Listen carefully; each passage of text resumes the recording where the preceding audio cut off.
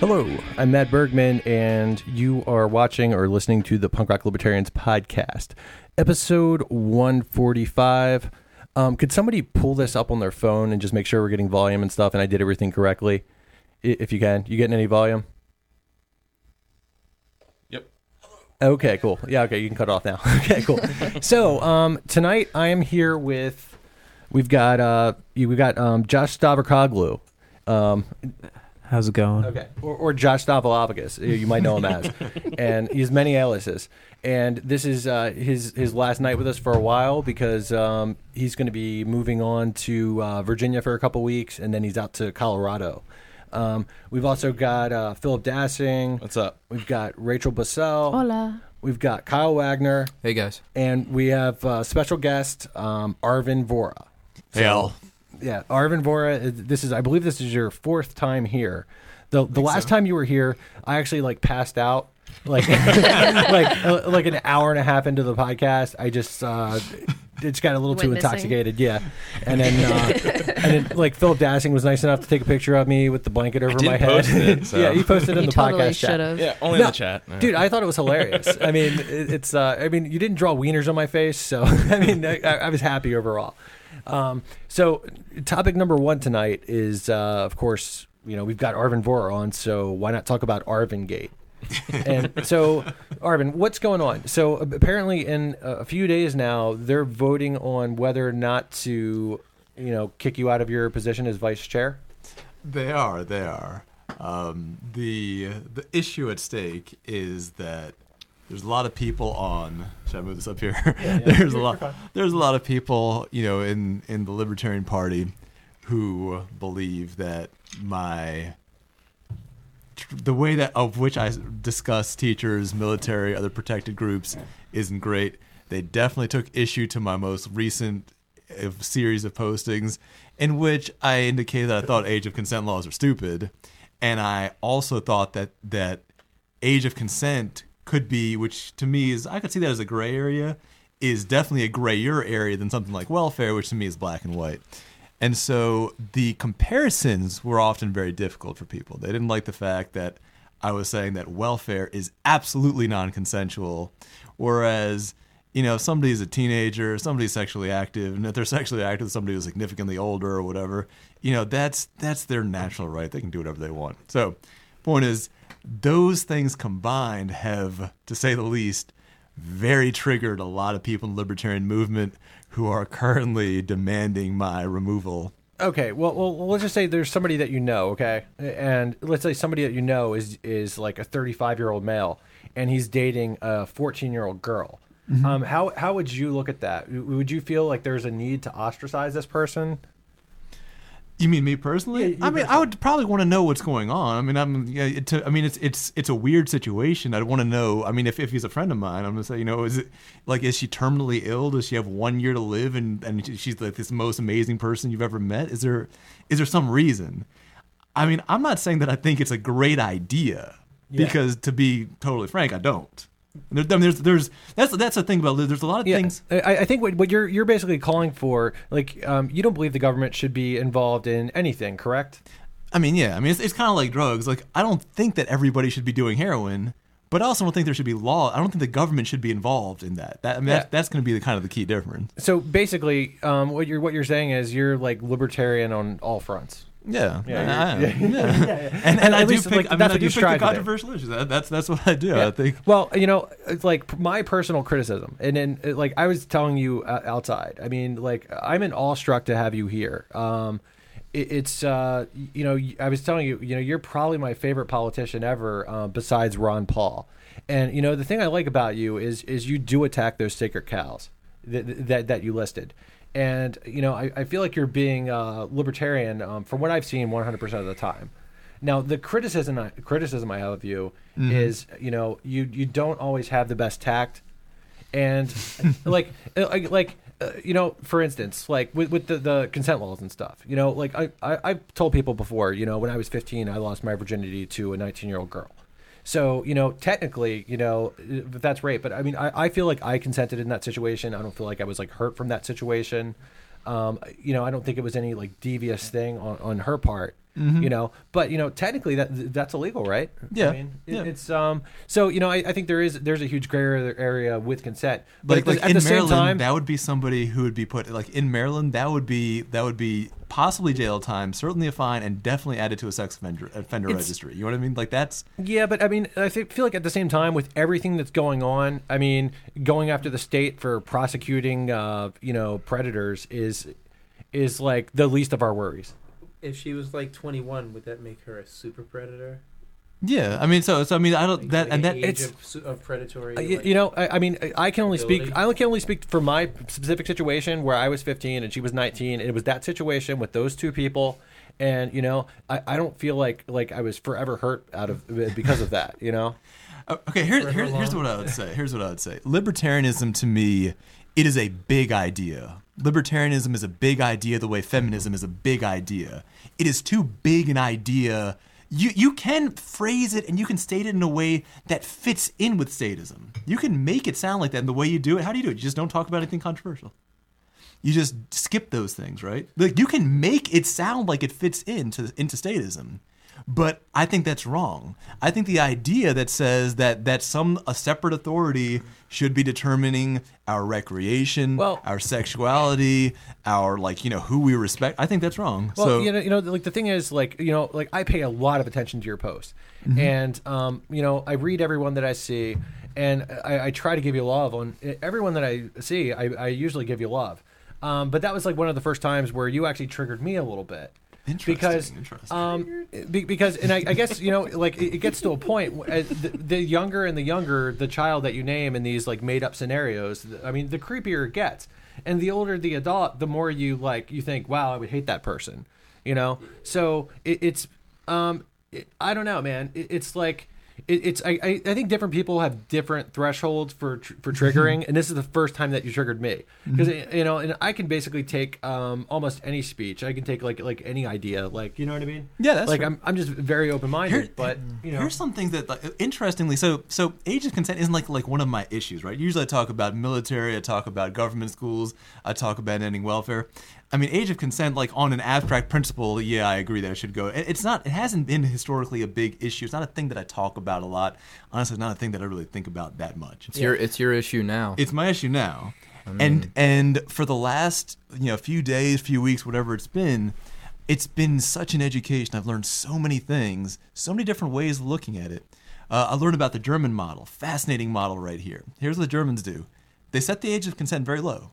The age of consent in Germany is 14, but if there's an age gap and the younger person feels not forced but taken advantage of by the older person, then the younger person can seek restitution or you know go after that person.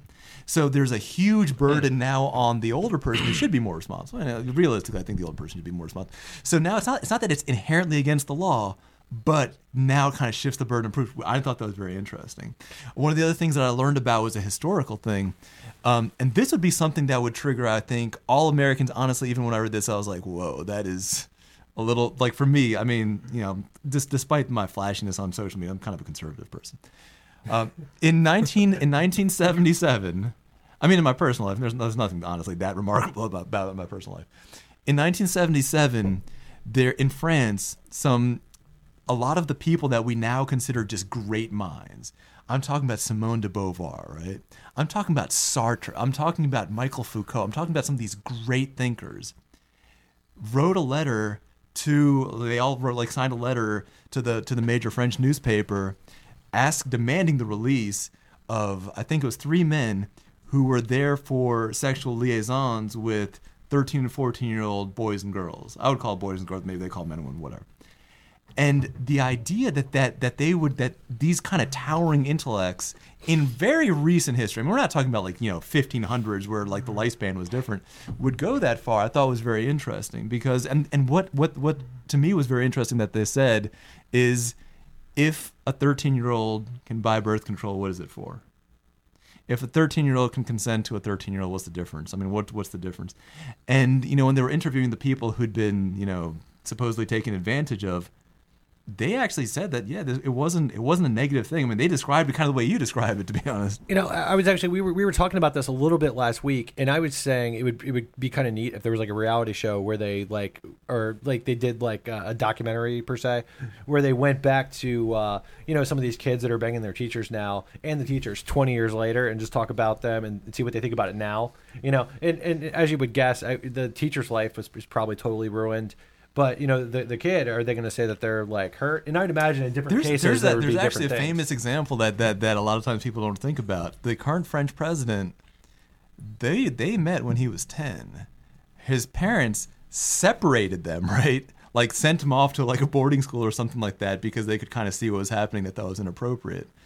But they say behind every man there's a great woman. Sometimes if your great woman has like a few decades on the opposing side's great women, you can become the president. I didn't hear anything about this. He was 10 years old, and the woman was how old? It's his wife. Like the current president of France, his wife is significantly older. Right? I did not know that. Okay. She was his teacher, and he pursued her. Yeah, and she was like, no, and he wouldn't give up. And then when I think he was 21 or something like that, he ended up. If I want to say correctly, lost his virginity to her or something like that. You have to fuck me now. I order you to fuck me. No, but the thing is, like, so the point is, like, that's like it's more of a complex issue than what we want to say. What we want to say is that the older person's a predator always, and it's bad. Life is more complicated than that. And absolutely. And that's the thing. I mean, the state is simple. The state is heavy-handed. The state says one size fits all. And in education, it doesn't, and in sex, it definitely doesn't. I mean, yeah, people want that protection for children. They want that heavy-handedness against predators, somebody who might take advantage of a younger person. They want the state to prohibit that and to punish that when it happens. And I would agree with that. I mean, to me, that's how this philosophy works. The state is the enforcement mechanism that puts those kinds of restrictions in. And you go against that, and it's it triggers people that are like, this guy is gonna, let our children be preyed upon, and so no one wants that. It's totally unpopular, and then it's like you're exposing children to potential harm. And to me, here's the thing: when you bring up an issue, and this is the first time that I've brought up this issue. It's not the first time it's been brought up in the LP, by the way. The first time in recent history it was brought up was not by Mary Ruwart so much as people attacking Mary Ruwart. She'd published her views, and her views are more hardline than mine. I mean, I have a huge amount of respect for her.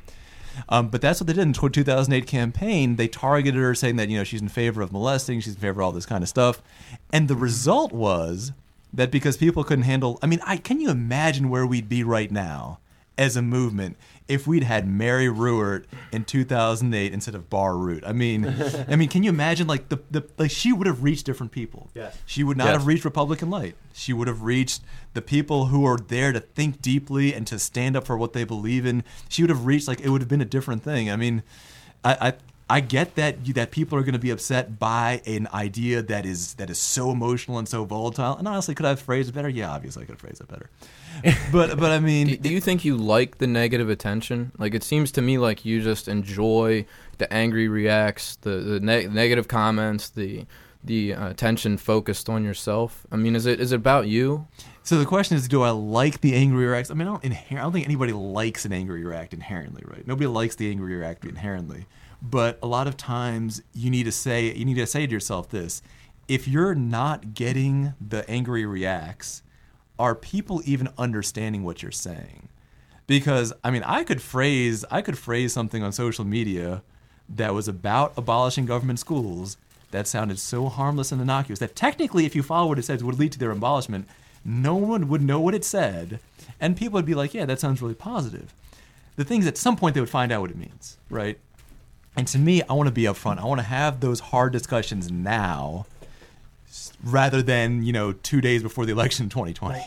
Well, see, but wouldn't? Oh, sorry. No, I was just saying, I've noticed on your posts, when you post stuff that's like pretty mainstream, libertarian wise, you post stuff mainstream, you'll get like 6 reacts and like 1 love, and that'll be Matt. But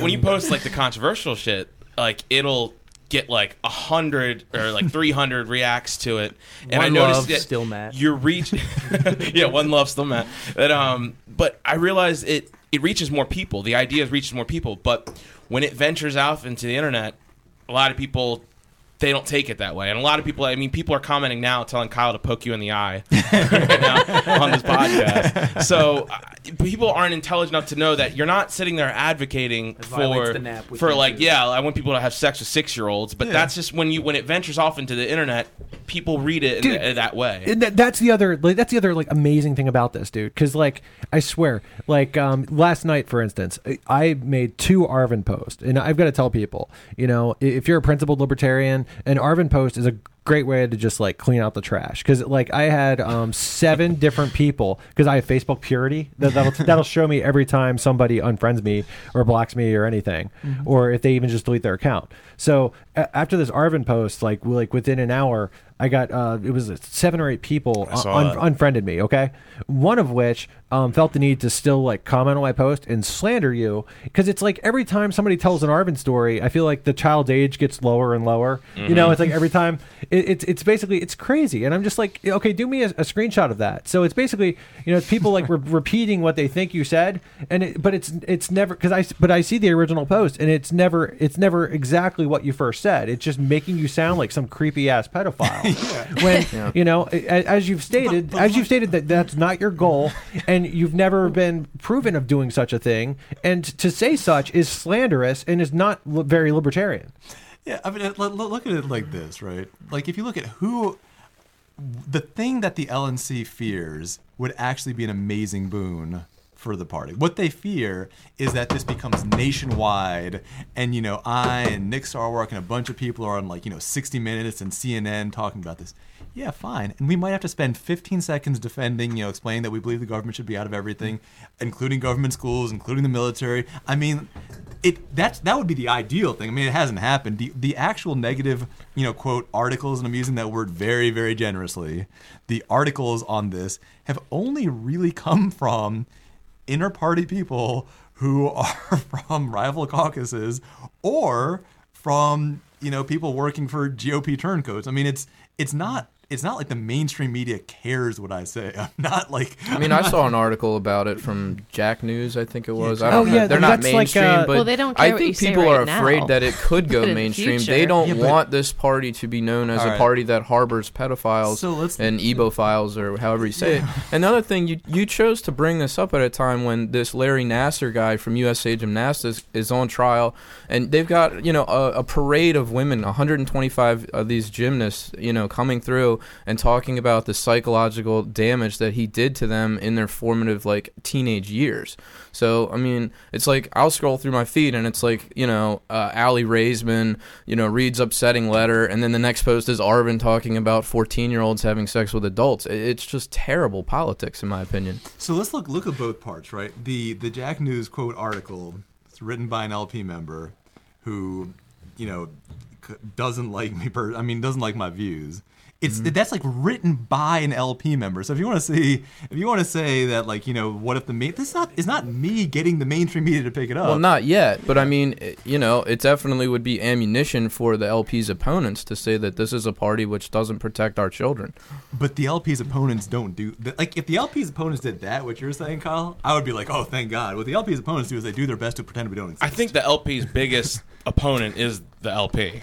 I mean, in this case, we're talking about, you know, and the article is it's not an article, it's a hit piece. It's not an article. It's not like I was interviewed for the article. It's an article that's just bizarrely mischaracterized my views. It includes ads, by the way, to that homophobia, which I don't know where that came from. I'm not a real homophobic type dude. You know. Now, Jack News is actually, I believe it's run by the dude that used to run a Libertarian Future. And so, or at least he does a lot of the shit work. And I believe it's owned by people that had things to do with the Gary Johnson campaign. Yeah, there are some people that used to work there on the Gary Johnson campaign. I mean, when you Google Arvin Vohra, it's like the first thing that comes up is your comments on pedophilia. Like, anybody that's considering voting for you would be like, oh my God, no. You know, like, you cannot be associated with that in politics. You just can't. there's more to thought than association, right? No, in politics, it doesn't really No, matter that's how not nuanced your argument is. They're going to think that this guy is a creep right off the bat. Well, with Ron Paul, the opponents to the libertarian movement, what they did was they went back to the 80s and said he was racist from some article that he wrote or newsletters that somebody else wrote. Yes. And he would just sign his name on. But that still stuck, and that even though it wasn't him, the other party. So you've actually written these are public things on your page. So let's look at, you're talking about like Ron Paul being called anti-Semitic. Is that the one? No, it was like straight up racist or something. No, it was something about it. Someone had written an article that was published in one of Ron Paul's newspapers, and you could kind of tell that just by the language in the article, it wasn't as nuanced as Dr. Paul is when he writes things. Mm-hmm.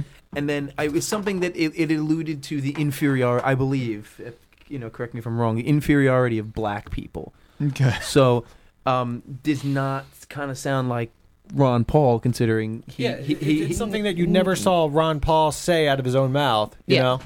And but they still took it and ran with it, and they tried to slander his name.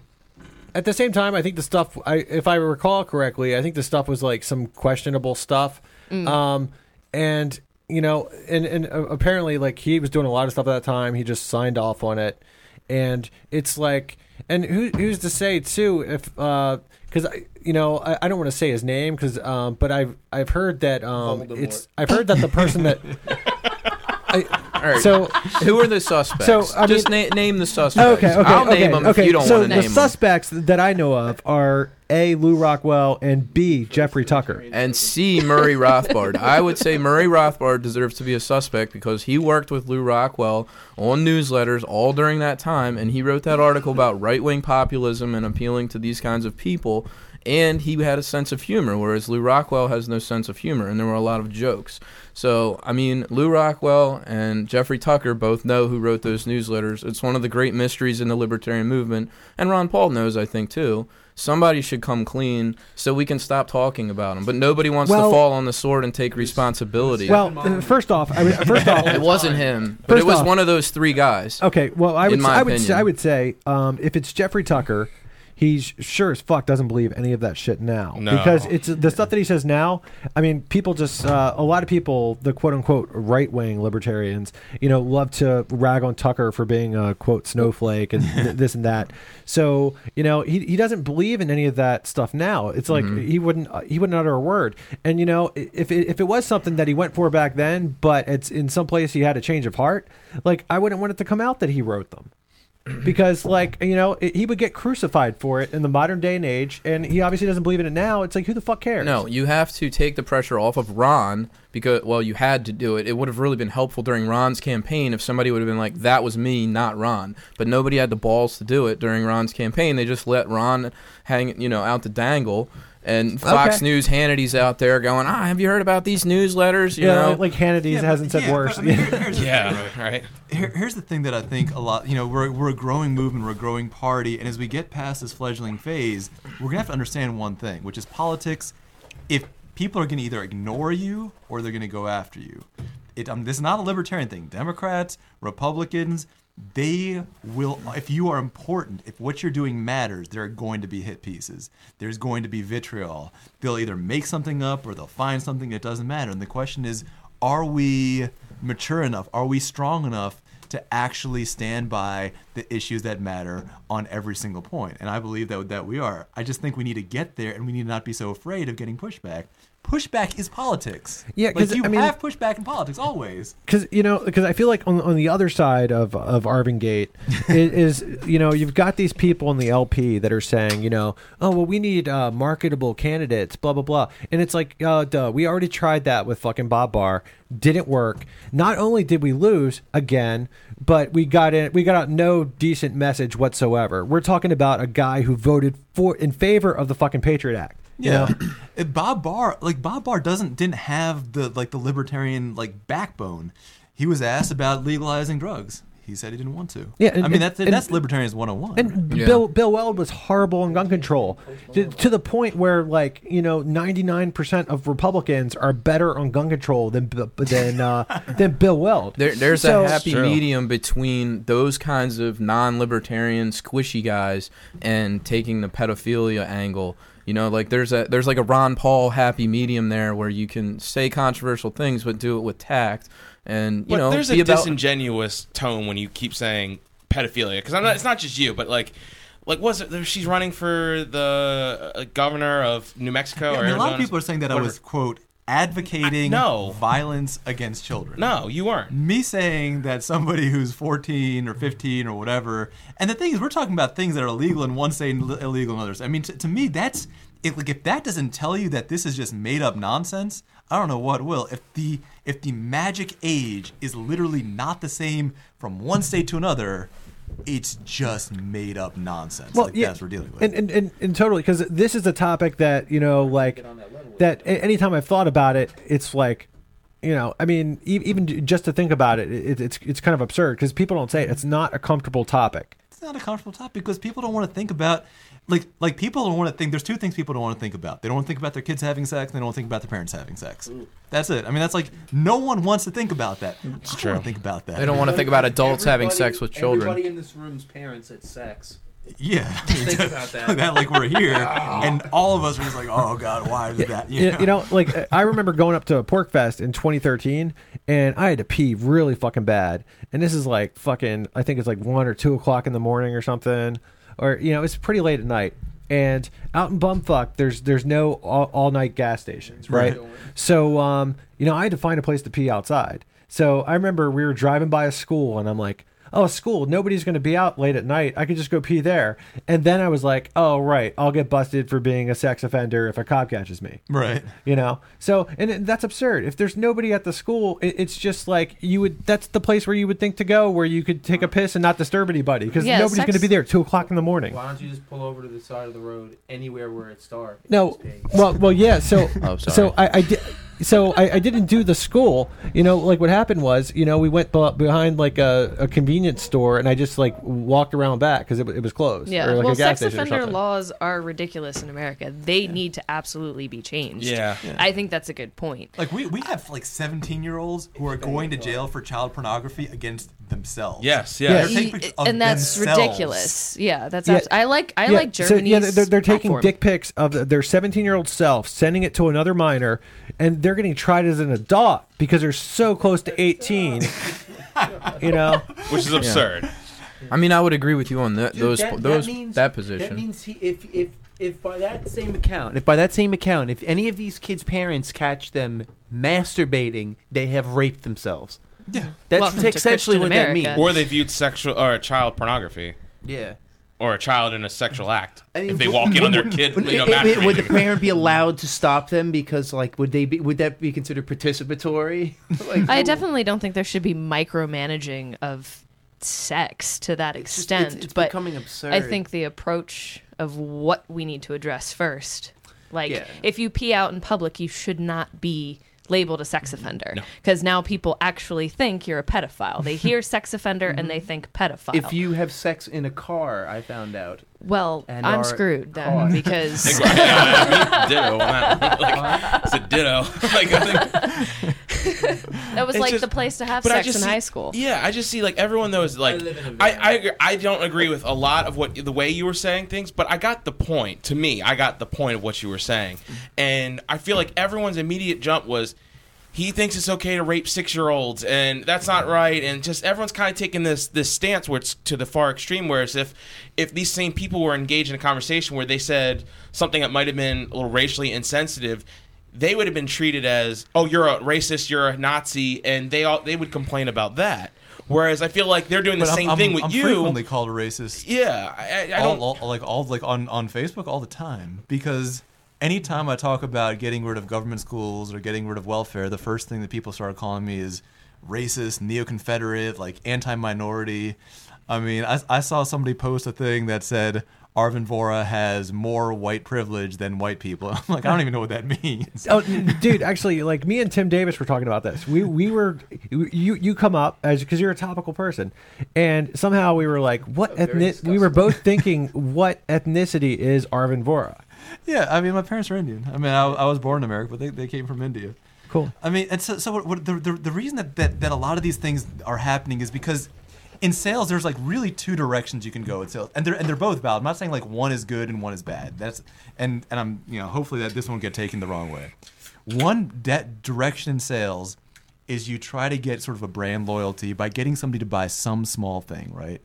Like buy this Ferrari T-shirt, and then maybe one day when you have enough money for a Ferrari because you had the T-shirt, you buy the Ferrari, and that's one way to do it, right?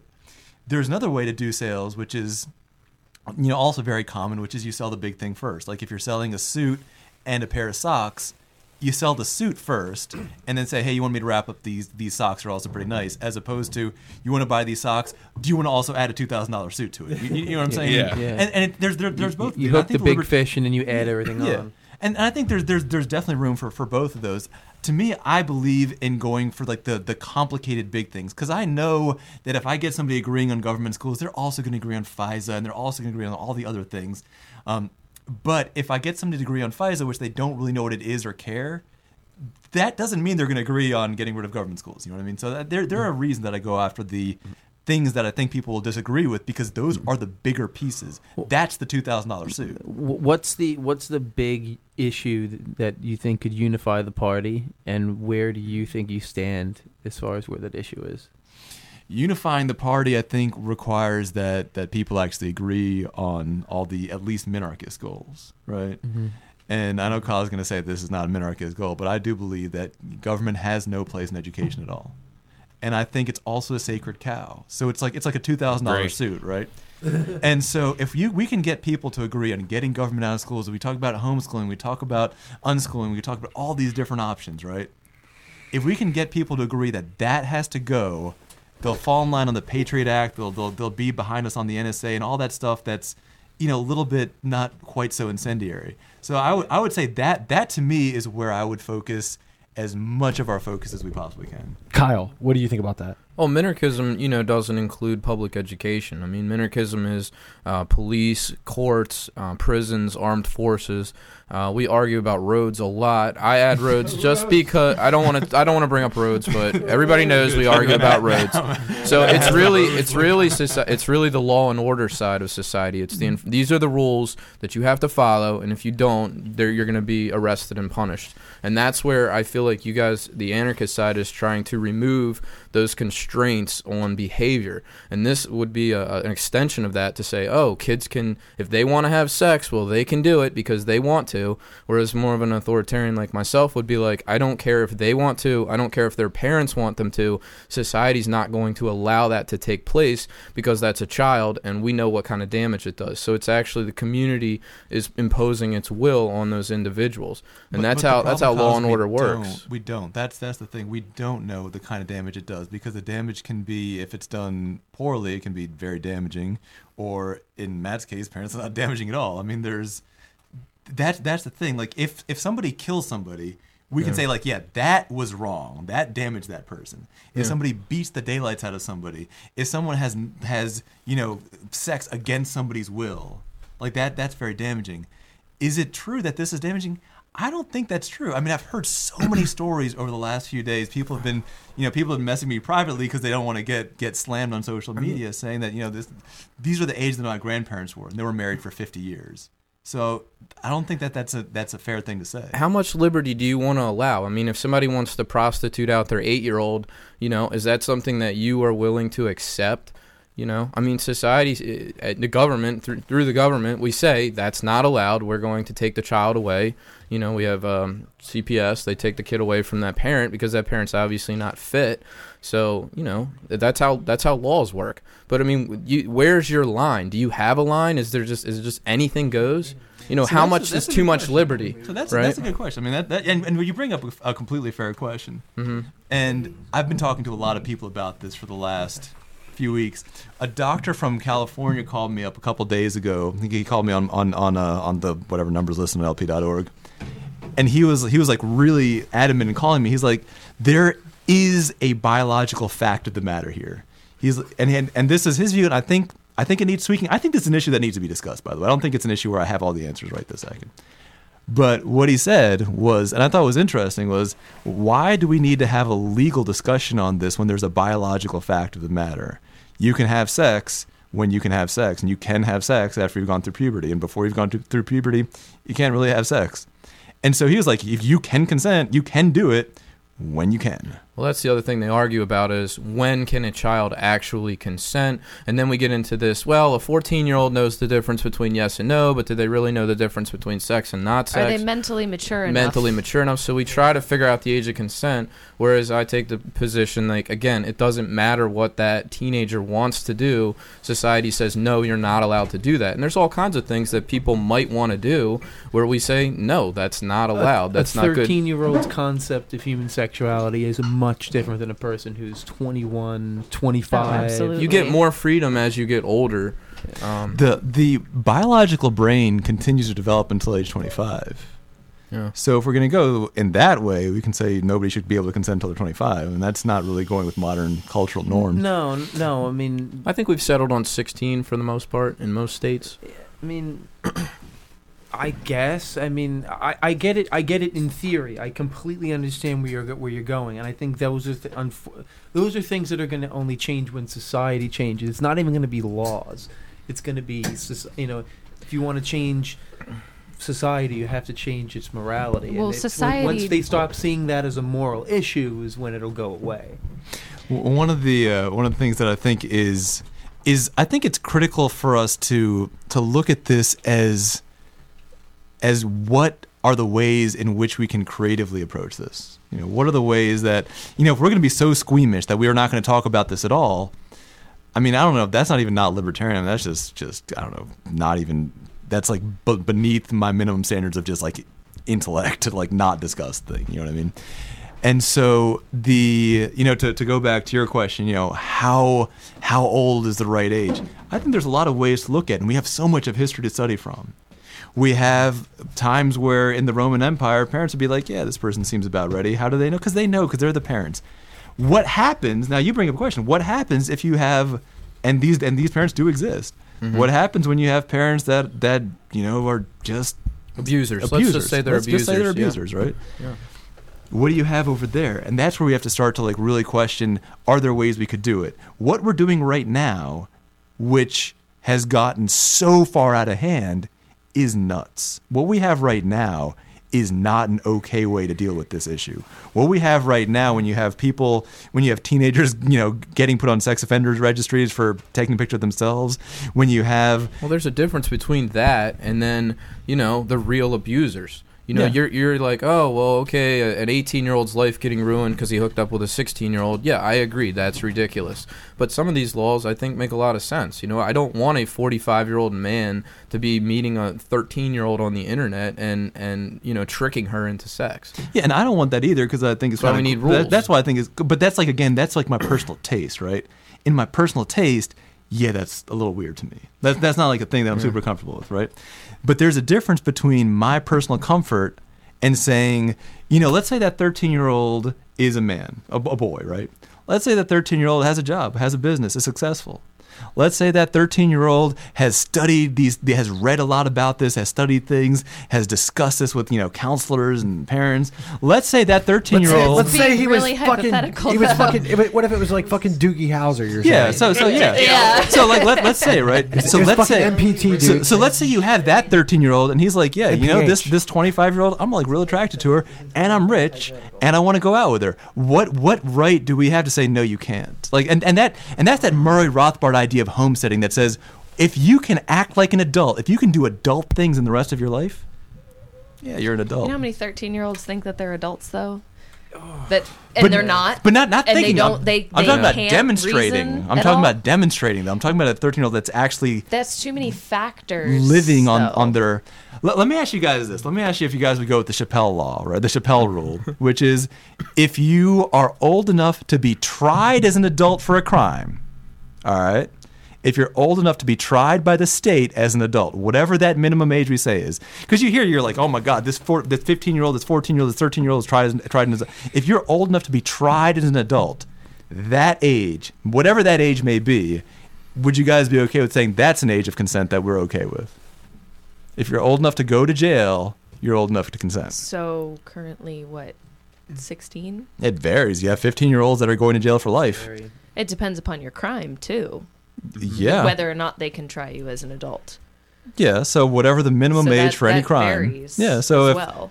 I don't know. I honestly think that the way to get people to look at sex and sex laws differently is to start treating the reason for sex laws is they're so scared of pedophiles, and immediately you're a sex offender, you're a pedophile. So we need to change the view of pedophiles. Not every pedophile is an offender. It's a mental illness. There's a reason that they're pedophiles, and they need help not to be murdered. Once you get people to change their view on that, then I think they can come around a little easier to the other sex questions and the other sex problems. Right now, you hear, a 45-year-old should be able to have sex with a 13-year-old that's mentally cognizant. You're going to get mothers and fathers from all across America who are like, well, fuck you. No, that's not okay. And they're not going to open up their mind and look at the other options. We just have to stop. America needs to change their views on sex completely because we're doing it all wrong. Absolutely. I mean, I've had so many clients come, I'm a massage therapist, and I've had British clients specifically who come in, and I'm like, okay, well, I'm going to leave the room so you can get undressed. And they're like, well, what are you going to be like offended or moral? Like, what's your moral stance? I'm like, well, it's just my profession. Legally, I'm not allowed to be in the room while you're undressing. And like, I have this sheet and da-da-da. And they're like, you Americans, you're so worried about, what is that? Fuck, words. I think the word you're looking for is wieners. Modesty. Modesty, thank you. It's the Puritan She culture. was like, you sell sex, you sell all this sex, and you're so worried about modesty everywhere else. Yeah, I mean, but I'm gonna say, wouldn't it be easier to try to redefine what's considered a sex offense first? Yes, and then, I think that's and the then- approach and that we then- should be taking. And then whittle out the pedophiles that have acted and the pedophiles that haven't. So the ones that haven't acted can get help, and the ones that have acted should be held accountable. Held accountable along with getting help and being studied. There's a lot of stories of pedophiles out there who will be turned away by therapists when they go, hey, I realize I'm a pedophile. I need help. And the therapists are like, we're not working with you. Because it's hard for them to get help because of that social stigma. I Well, think it's it's also important. Go ahead. We hypersexualize things too. Everything definitely- becomes hypersexualized. Everything becomes, something underlying. It's the reason why when people I grew up born again Christian. So when it comes to, I remember, certain pastors praying with the congregation about how the Boy Scouts were under an assault by the gays. Where where even at that age I knew that you can't conflate someone's sexual preference to pedophilia. I mean, a gay man is attracted to other men. Mm-hmm. He's not attracted to children. Mm-hmm. Anybody that's attracted to a child is a pedophile. Mm-hmm. I mean, it's not always something they're going to act on. Right. And there's actually, which we were just talking about this thing, there's this thing called the virtuous pedophiles that this guy started. Yeah, he was molested as a kid. He's deformed. He's missing part of an arm. I mean, he looks like, and he God knows he knows it too. He looks like a pedophile. He looks like everything that is a pedophile. And he's just said, I've never acted on this. I've never owned child porn, kiddie porn. I've never owned anything like that. He goes, I knew that as I was growing up, as I'm hitting certain ages, my attraction hadn't been changing, and I didn't know what the hell was going on until the point where he's almost entirely 100% isolated. He's like, I'm born again Christian. I know that what my feelings are wrong. That this is I am the most hated person in America. He said it doesn't matter whether I'm white, black, gay. He's like, straight. He goes, doesn't matter. He goes, I am a pedophile. I'm attracted to children. And I think one of the things that I've been seeing a lot has been has been people overusing the word pedophile because Yes. it means something Yeah. specific. I remember, and this was a long time ago when I was a kid, I read an article about Jerry Seinfeld, and he was going out with somebody who was 18 at the time, and people were calling him a pedophile, and I'm like, well, that's not what that word means. Like an 8-year-old, if he was going out with an 8-year-old, I'd be like, yeah, that's messed up. But there is like such a and there's a this is not really a libertarian issue right now. This is a cultural issue. That in America, a lot of sex has become just like a default, assumed to be, and often acted as just predatory. And so if we think of sex as like kind of like a type of hunting most dangerous game type situation, then yeah, the number one thing you need to be thinking about is there a power difference? And a lot of the times when people have been, getting really, really angry, they've been using words that I'd honestly never heard before. I mean, I've had my vocabulary expanded a little bit over this week.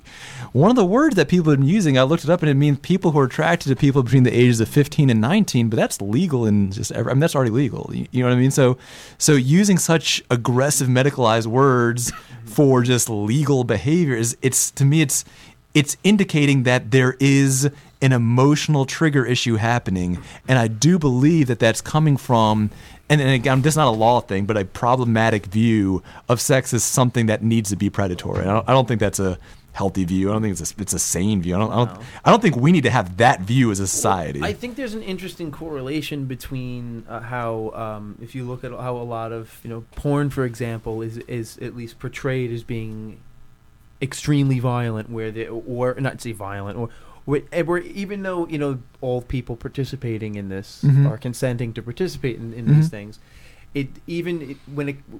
when they're trying to give on with this fake scenario or a lot of things, or in certain instances where it's coming out as very violent or very domineering or whatever, and then you look at how men are in society right now, where men are not very masculine anymore. It's the truth. Men are not very, very masculine anymore.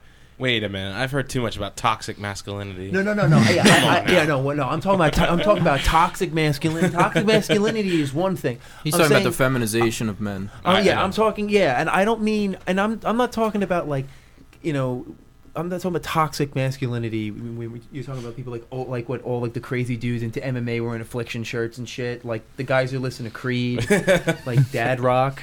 It's just all butt rock. But I think I'm sorry, Carl. You go. No, go for it, man. Well, I was just gonna say that if like people just want to go to the farthest argument against this, and like what you're saying makes sense in a sense. I don't agree with it, but I think it's more of like, because what we like to say is like, as libertarians, kind of like in the Rothbardian sense, like it's family decides this, not state, because the state also says, well, we own you, so we'll send you away at 18. What makes it difference when they draft someone at 18.1 as opposed to 17.9? What's the difference? And I think the line is drawn, and I don't agree with it per se in that sense. So why should I agree with it in the terms of that strict sense when it comes to sex? And personally, as a father, I don't want my kids. I have a boy and 2 girls, and like I don't want them having sex at all. I feel like it's a waste of time. It's a waste of energy and effort, and they could be better spent being productive somewhere else in society. And I know that's maybe naive of me to think that they never will, or which is not what I'm saying, but I know it may come across that way. But I think it should be determined by family and as a cultural thing, and for lack of a better word, society should be determining these things, not politicians in Washington or at the state capitol. Well, we've also had a breakdown of the family unit in general. Exactly. I don't. That's my core point. And I don't mean the family unit in any sense of the the mom and the dad. Yeah. I mean the sense of just of a core family unit in general. We've moved away from that. We've looked more for social media and things of educating and culturizing people, whereas this is why you get toxic people that I would call toxic culture. I mean, it's all toxic culture. They don't know anything but what they just immediately feed off of. They don't. I mean, if it doesn't turn on, they don't know how to use it. Right. It's the truth. I think with families deciding, I've heard from ANCAPs, a lot of times we've been talking about this issue online. Some of them are like, okay, well, nothing's stopping me from bashing the guy's head in or castrating him or, doing whatever if he touches my kid. So you see like the extreme hard reaction from some people. And then again, other people might decide, oh, I'll, let my kid get molested, whatever. So you could have families that are too loose or that are too extreme and that resort to cruel and unusual punishment just because that's what they think. That's their opinion on the matter. Go ahead. There's a few recent events where a mother has been caught pimping out her daughter. A mother and then a few other parents and people do that, and then you have the House of Horrors of the 13 kids who were kept in the base. It was awful. It was terrible. Did you want to defend that, Arvin? Absolutely not. Are you sure? Yeah. But how as a society do we deal with that? I mean, we have law and we still have to deal with it. What do we do? Where is society's responsibility for dealing with all of these kids who are now going to have mental and emotional problems for the rest of their life? There's a thing that I've often seen. This is me working in education. I often see that when people go from government schools to homeschools, for the first few months, they just kind of screw it up because they're not used to taking that kind of responsibility. The parents aren't used to taking it. The kids aren't used to taking it. And then over time, they're like, oh, this is my responsibility now. And they start becoming engaged. They start researching things. They're like, oh, I could do it this way or I could do it this way. They get really excited. They'll call me up, be like, hey, what do you think about if I do it like this? And I'm like, I don't know. That sounds cool. Let's try it out. But that comes from, that's a different way of looking at it, right? It's not like, what can I get away with? It's like, now this is me. This is an extension of my personality. This education I'm doing is not a mold I'm being fit into. It's something I'm creating. Well, then you have the other aspect where I actually, for 2 years of my life, was homeschooled by my evil stepmother, as I would like to say. She is a child psychologist, and she used her knowledge to abuse me and my younger brother, along with her other kids, but my brother and I mostly. And going from public school to being homeschooled by her was the most torturous thing in the world. And I can understand why people are so terrified of allowing other people to homeschool because of situations such as that, where the parent is abusive and controlling, and like the two parents who had their children chained up in their basement. Yeah. I mean, one of their children was 29 years old, and they couldn't get out of the house. I thought she was like 10 or 13. Yeah, she was rescued how from the malnourished she yeah. was. Unbelievable. It's disgusting. So I can understand where the fear comes from, and from personally experiencing it, it was scary. But if I ever had children, I would homeschool them because I don't like the public schools at all. I mean, I can see I can see how this is a thing that it's a way to push the family to try to be a little more involved in the kids' lives, because if you really think about it, that's one thing that you're seeing a massive lack of. Yeah. But then again, one size doesn't fit all. No. Not everything works for everybody. Agree. I mean, there's definitely some kids that aren't for schooling. Like it's just not for them. And instead, it's funny because I've been dealing with this people I'm close to where they're going through this decision, like they're giving their kids like Ritalin and stuff because they have ADD.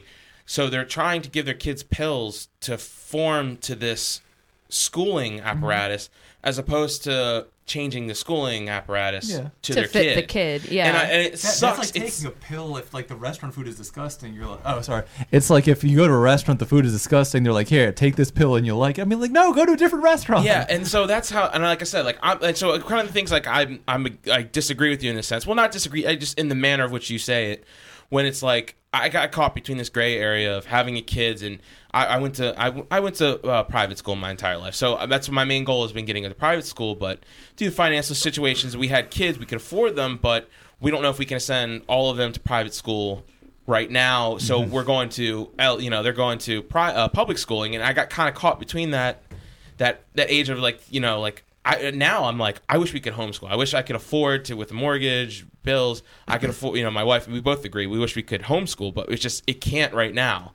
And eventually you want to put them in private school. And it's too expensive. It's too expensive, but I mean, there may be a time where we can afford it, but we're kind of caught in that gray area. And so it's like, I wish we weren't forced to go to school. Like, I wish there was something, I wish that wasn't that happening. And I wish I wouldn't be put in a situation where, because like I understand it kind of, from what you say about it, it's kind of you call it welfare for the middle class. Yeah, I do. And so, and there's some ways, like I said, I look at it, kind of self-reflect. I'm like, it is. It kind of creates a moral hazard. It's you sent to the mother and the father get a job, and they make all this money to get a big house, and they don't think about because they kind of think like, well, I don't need to worry about education because that's free from the state. That's free. I don't have to pay for that. So I can go ahead and do these other things and just let someone be my babysitter for few years, kind of thing, where they're not as involved in their kid's life. But I kind of disagree with it in a sense because it's forced on us. Compulsory schooling is forced on me. Like I had no choice. Compulsory anything. Yeah, exactly. It would And be my nice mom- if the school system had more competition and it wasn't Exactly. government controlled and you didn't get arrested for going to a school in a different fucking district. Like that's stupid. We need to change that. You just have to whittle away at all of the. I don't like the idea of being called a welfare whore because I'm caught in the middle of having to send your children to public this revelation school. of after having kids, being, everyone's fed that lie, like, oh yeah, everyone Silence, needs to go to school. welfare whore. My I mom. mean, education is important to the human mind and to being in society, and that's a responsibility as a parent, is you are raising your child to be able to function properly in the rest of the world. And there's some things in your control and there's some things out of your control. What's in your control is teaching your kid how to read. People don't have time for that. So society created a way to do it, and it was public schooling, and they did it horribly, but at least it was something. Yeah, but and people, I can't tell you how many liberal friends are constantly happy. Oh, I'm glad to pay my taxes I hate for that public argument. school. But they think they're doing it out of the good of their Yeah, heart. but the problem is they're also glad to pay my taxes for that. That's true, and that's where I disagree with either. Single people, like in Pennsylvania, they have really low taxes, but their state tax or something is it's not really a tax. I don't think. I wish I knew more about the circumstances of it, but they pay a shitload more than we do for public schooling, and you don't even have a kid, and they make you pay this, and it's just like that sucks. It's like, you see the unfairness of it at that point. Well, they think I of think it as that's an the equal Commonwealth tax. society. What is it? A Communism? village. It takes a village to raise a child, in the sense of you need more than one No, I raise my viewpoint to Can raise I say kids. something to the folks watching? Okay, because there's something that you bring up, and I hear it so much, which is it's like I can't homeschool right now, and I get that 100%. And so what I recommend, this is me speaking as Arvin the educator, not Arvin, LNC vice chair for now. Do it once a week.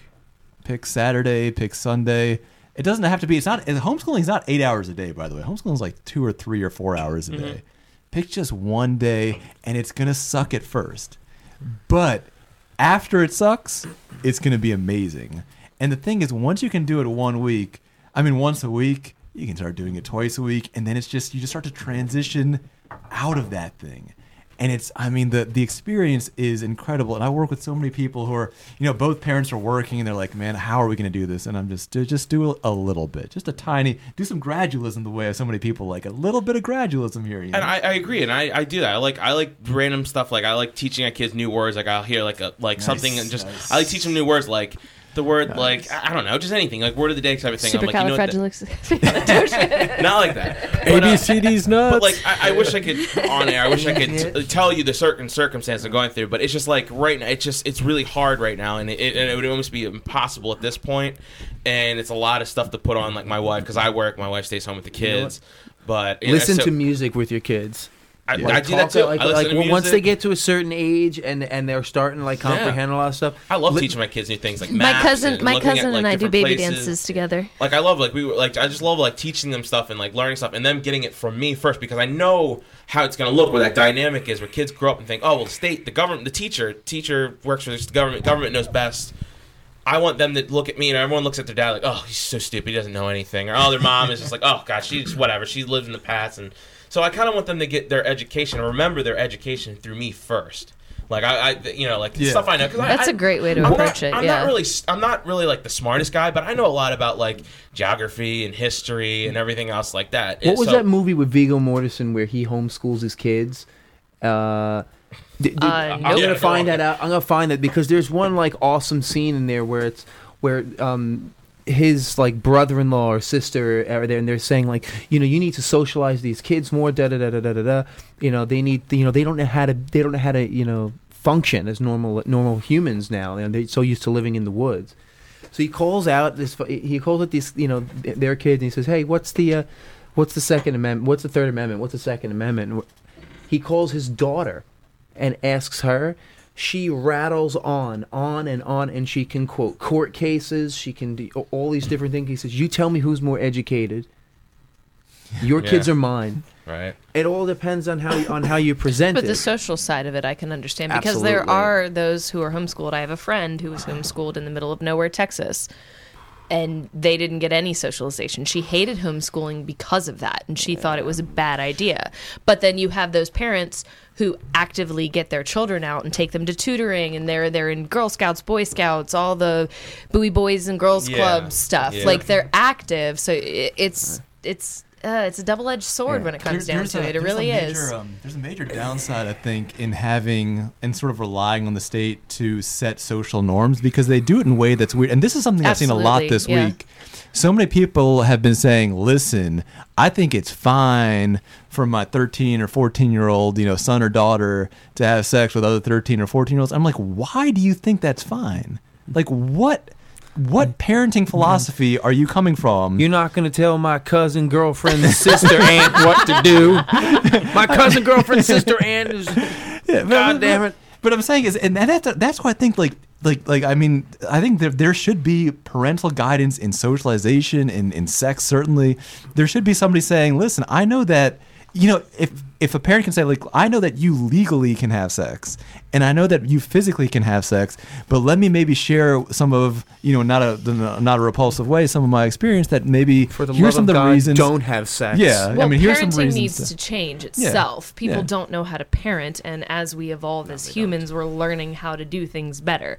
We're constantly learning, and no one really. I mean, we're not born with books. Like you can't. You just don't have a baby and it comes out and you're like, oh, okay, I know how to do everything. You have this freak out moment where you're like,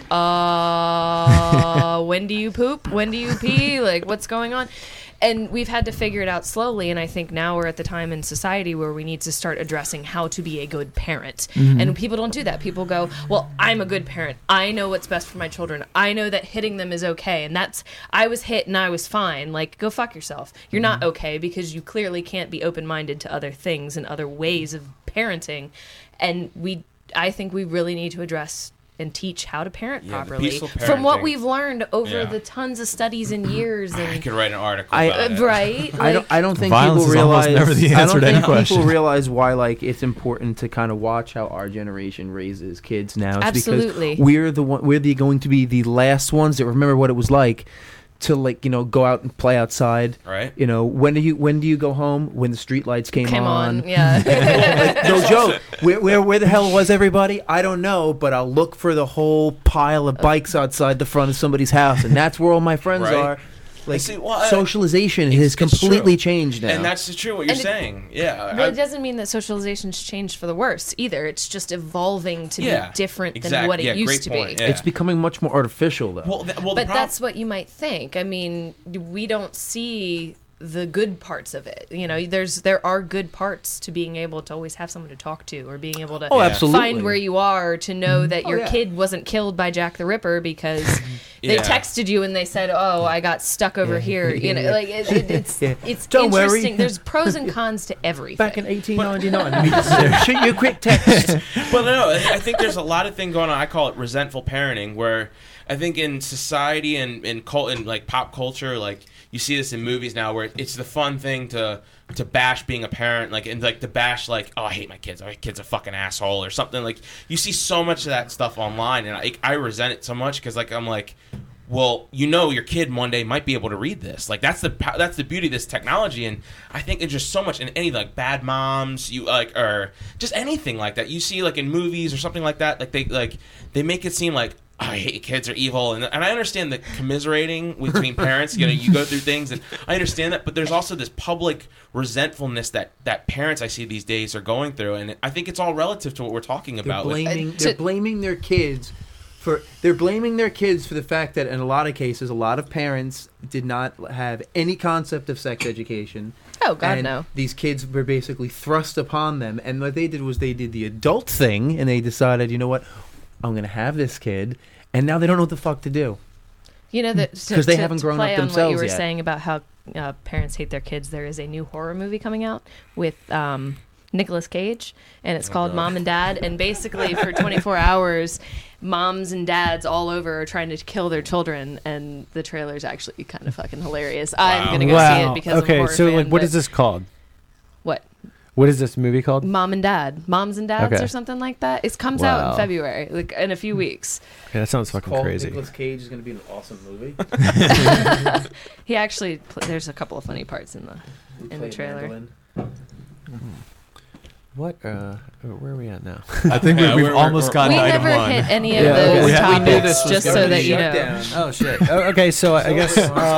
Okay, so did we Yeah. want to talk about the Women's March?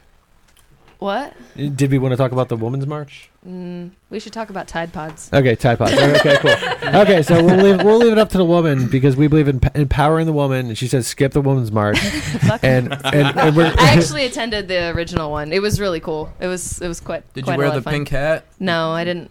I didn't even know there was a pink hat. I got stuck at the metro for You went with several the hours. full body costume. Totally, I was a vagina. I did like the piles and piles of sign trash that was left. Yeah. Oh, Shouldn't we be environmentally talking friendly. about the government shutdown? Okay. Okay. Yeah. So. Just that to is like the make a first thing point on real quick. Okay. Right. Okay. Cool. Yeah. So the government is shut down. You know. Woo!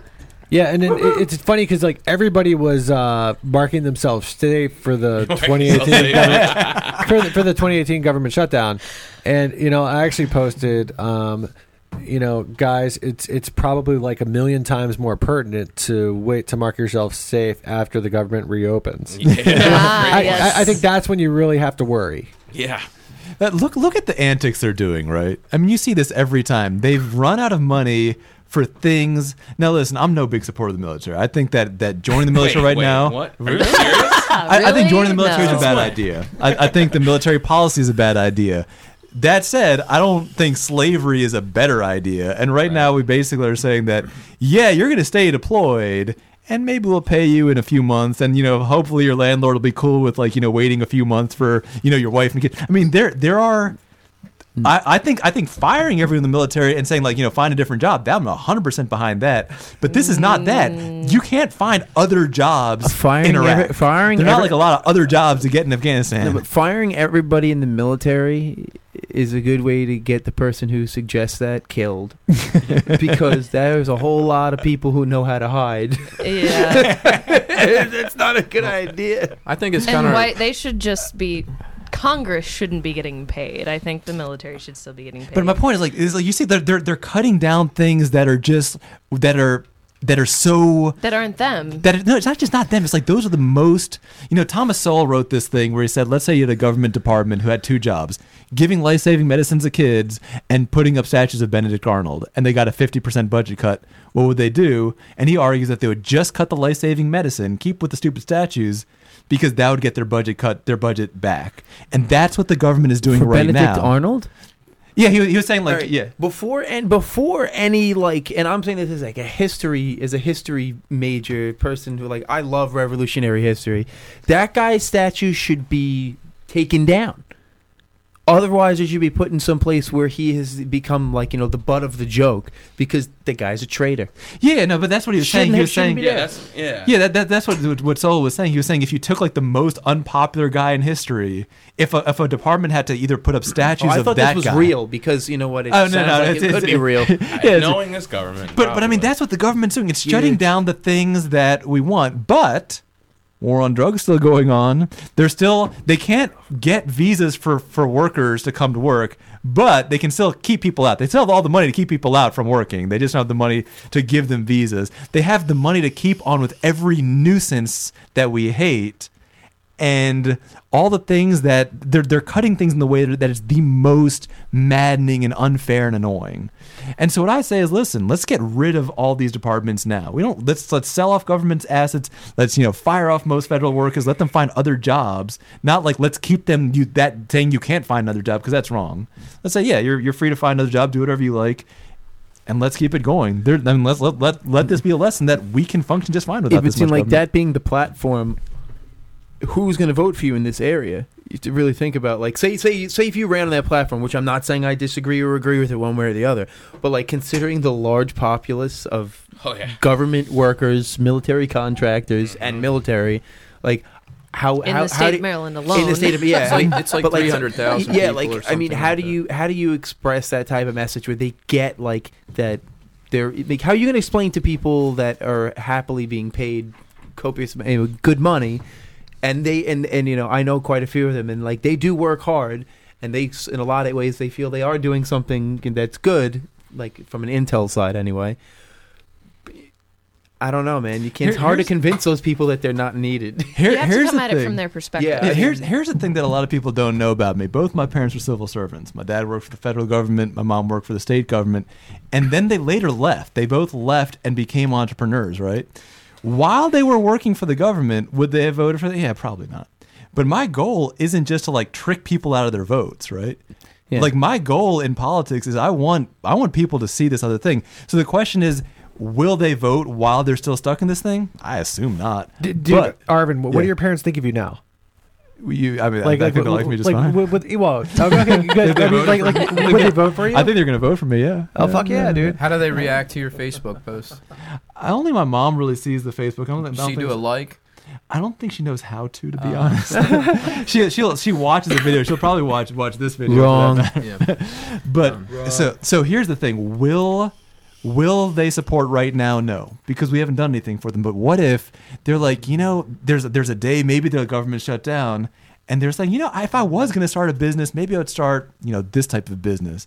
And they're like, you know, that asshole's always talking about it. Maybe I'll just give it a shot. After that conversion, then try to make them not vote for me. After we help them change, after we help that conversion happen, and I've seen that conversion happen. I've seen it with my parents. I've seen it with friends. I have talked many people out of either going down the government path or leaving it once there. And if you want loyalty comes from helping a person first, not like lying at them so that they give you their vote without understanding what they're doing. I mean, that to me is the real predatoriness. I mean, that's being a vote predator, saying, I'm going to trick you out of your vote while you don't really understand what you're doing. And I'm not going to do that. Yeah, I mean, well, there's also the predatoriness of, you know, saying children can't open up a lemonade stand. Yeah. Without a license. Nobody's going to get a fucking license. You know, that's fucking bullshit. Like, you know, stopping kids from being an entrepreneur. I don't support that. You know, because you know, I remember when I was a kid, I used to work. My cousin was like, he was like fucking, I don't know, like 7 or 8, 9 years older than me, and he actually owned his own comic book shop, right? And when I was like 10 years old, I would go down there, and it was probably, maybe it was illegal. I don't know, maybe it wasn't because it was my cousin's comic book shop. But, you know, I would work down there, and it was really cool. Yeah. But, you know, there's all these laws like stopping kids from being entrepreneurs, and not only stopping kids, stopping adults from being entrepreneurs with all these fucking licenses, dude. And then Stavropoulos over here, you know, like you're dealing with that with the you're dealing with that in you're trying to become a stylist, correct? No, hold on. Let's see. Like when I'm talking about. I can relate to that whole thing about starting up a company. Like when I was a little kid, you know, when we wanted to make money, we had to figure out how are we going to get money. So we decided, you know what, your dad's got a lawnmower, your dad's got some rakes. Everybody's like parents or whatever had some shit. We didn't tell our parents we were borrowing it. We all just took that shit and we just started knocking on people's doors. Hey, you want us to mow your lawn? We didn't know whether that was like exploiting ourselves or not. It probably was, like, you know, 5 kids. No, you were trying to make money to buy unless candy. You're Ryan Riot, no. Not at all. You know, five kids, $20 between 5 kids is pretty, you know, probably exploiting. But the thing is, we didn't care because it felt good, like we were doing something. But see, that's what these licensing do. I mean, there's no more pride in hard work when they can't work before they're 14 without a permit or whatever. 13, it's like you're crushing their entrepreneurial spirit of itself. Maybe not like, so it's just like kids grow up like, oh, well, I'm not supposed to work before I'm 13. So it kind of just lingers on after puberty into this age of being a teenager where you're just like, I don't have to do anything. Like, I'm not supposed to do anything. Government says I don't have to. I mean, they're waiting to be commanded. Right? They wonder why the millennials at 19 and 20 go get their first job ever and they don't know how to work. I cannot tell you how many times I've heard that complaint. I hired this 20-year-old and they don't even know how to, they have no concept of work. They spend all their time on their phone because mommy and daddy go, well, I want to make sure you don't have to work. Just focus on school. Just focus on school instead of teaching them. And they're not focusing on school. Well, of course not. Well, like from when I was about like 12 to maybe 11 to 12. Hypnotic. I started mowing lawns in the neighborhood, you know, and I think I did it until around about the time that I was like 20 or 21, maybe even. And, you know, I'd accumulated maybe like, you know, 7 or 8 lawns like throughout the years. And it was a great way to supplement my income, and it was also a great way to make tax-free cash. There you go. And like that's what I said. Like with with me, like I never had that opportunity, but I worked though from literally my first birthday. I worked when I turned 14 when I was allowed to, and I got the work permit. I've been working ever since that day. I've never been out of work. I started working at 10, doing random stuff around the neighborhood between helping my brother mow lawns, washing windows, cleaning houses, and babysitting. And then when I was 14, I had to apply for my little license. And when I was 8, they had me confused. working in a shoe factory.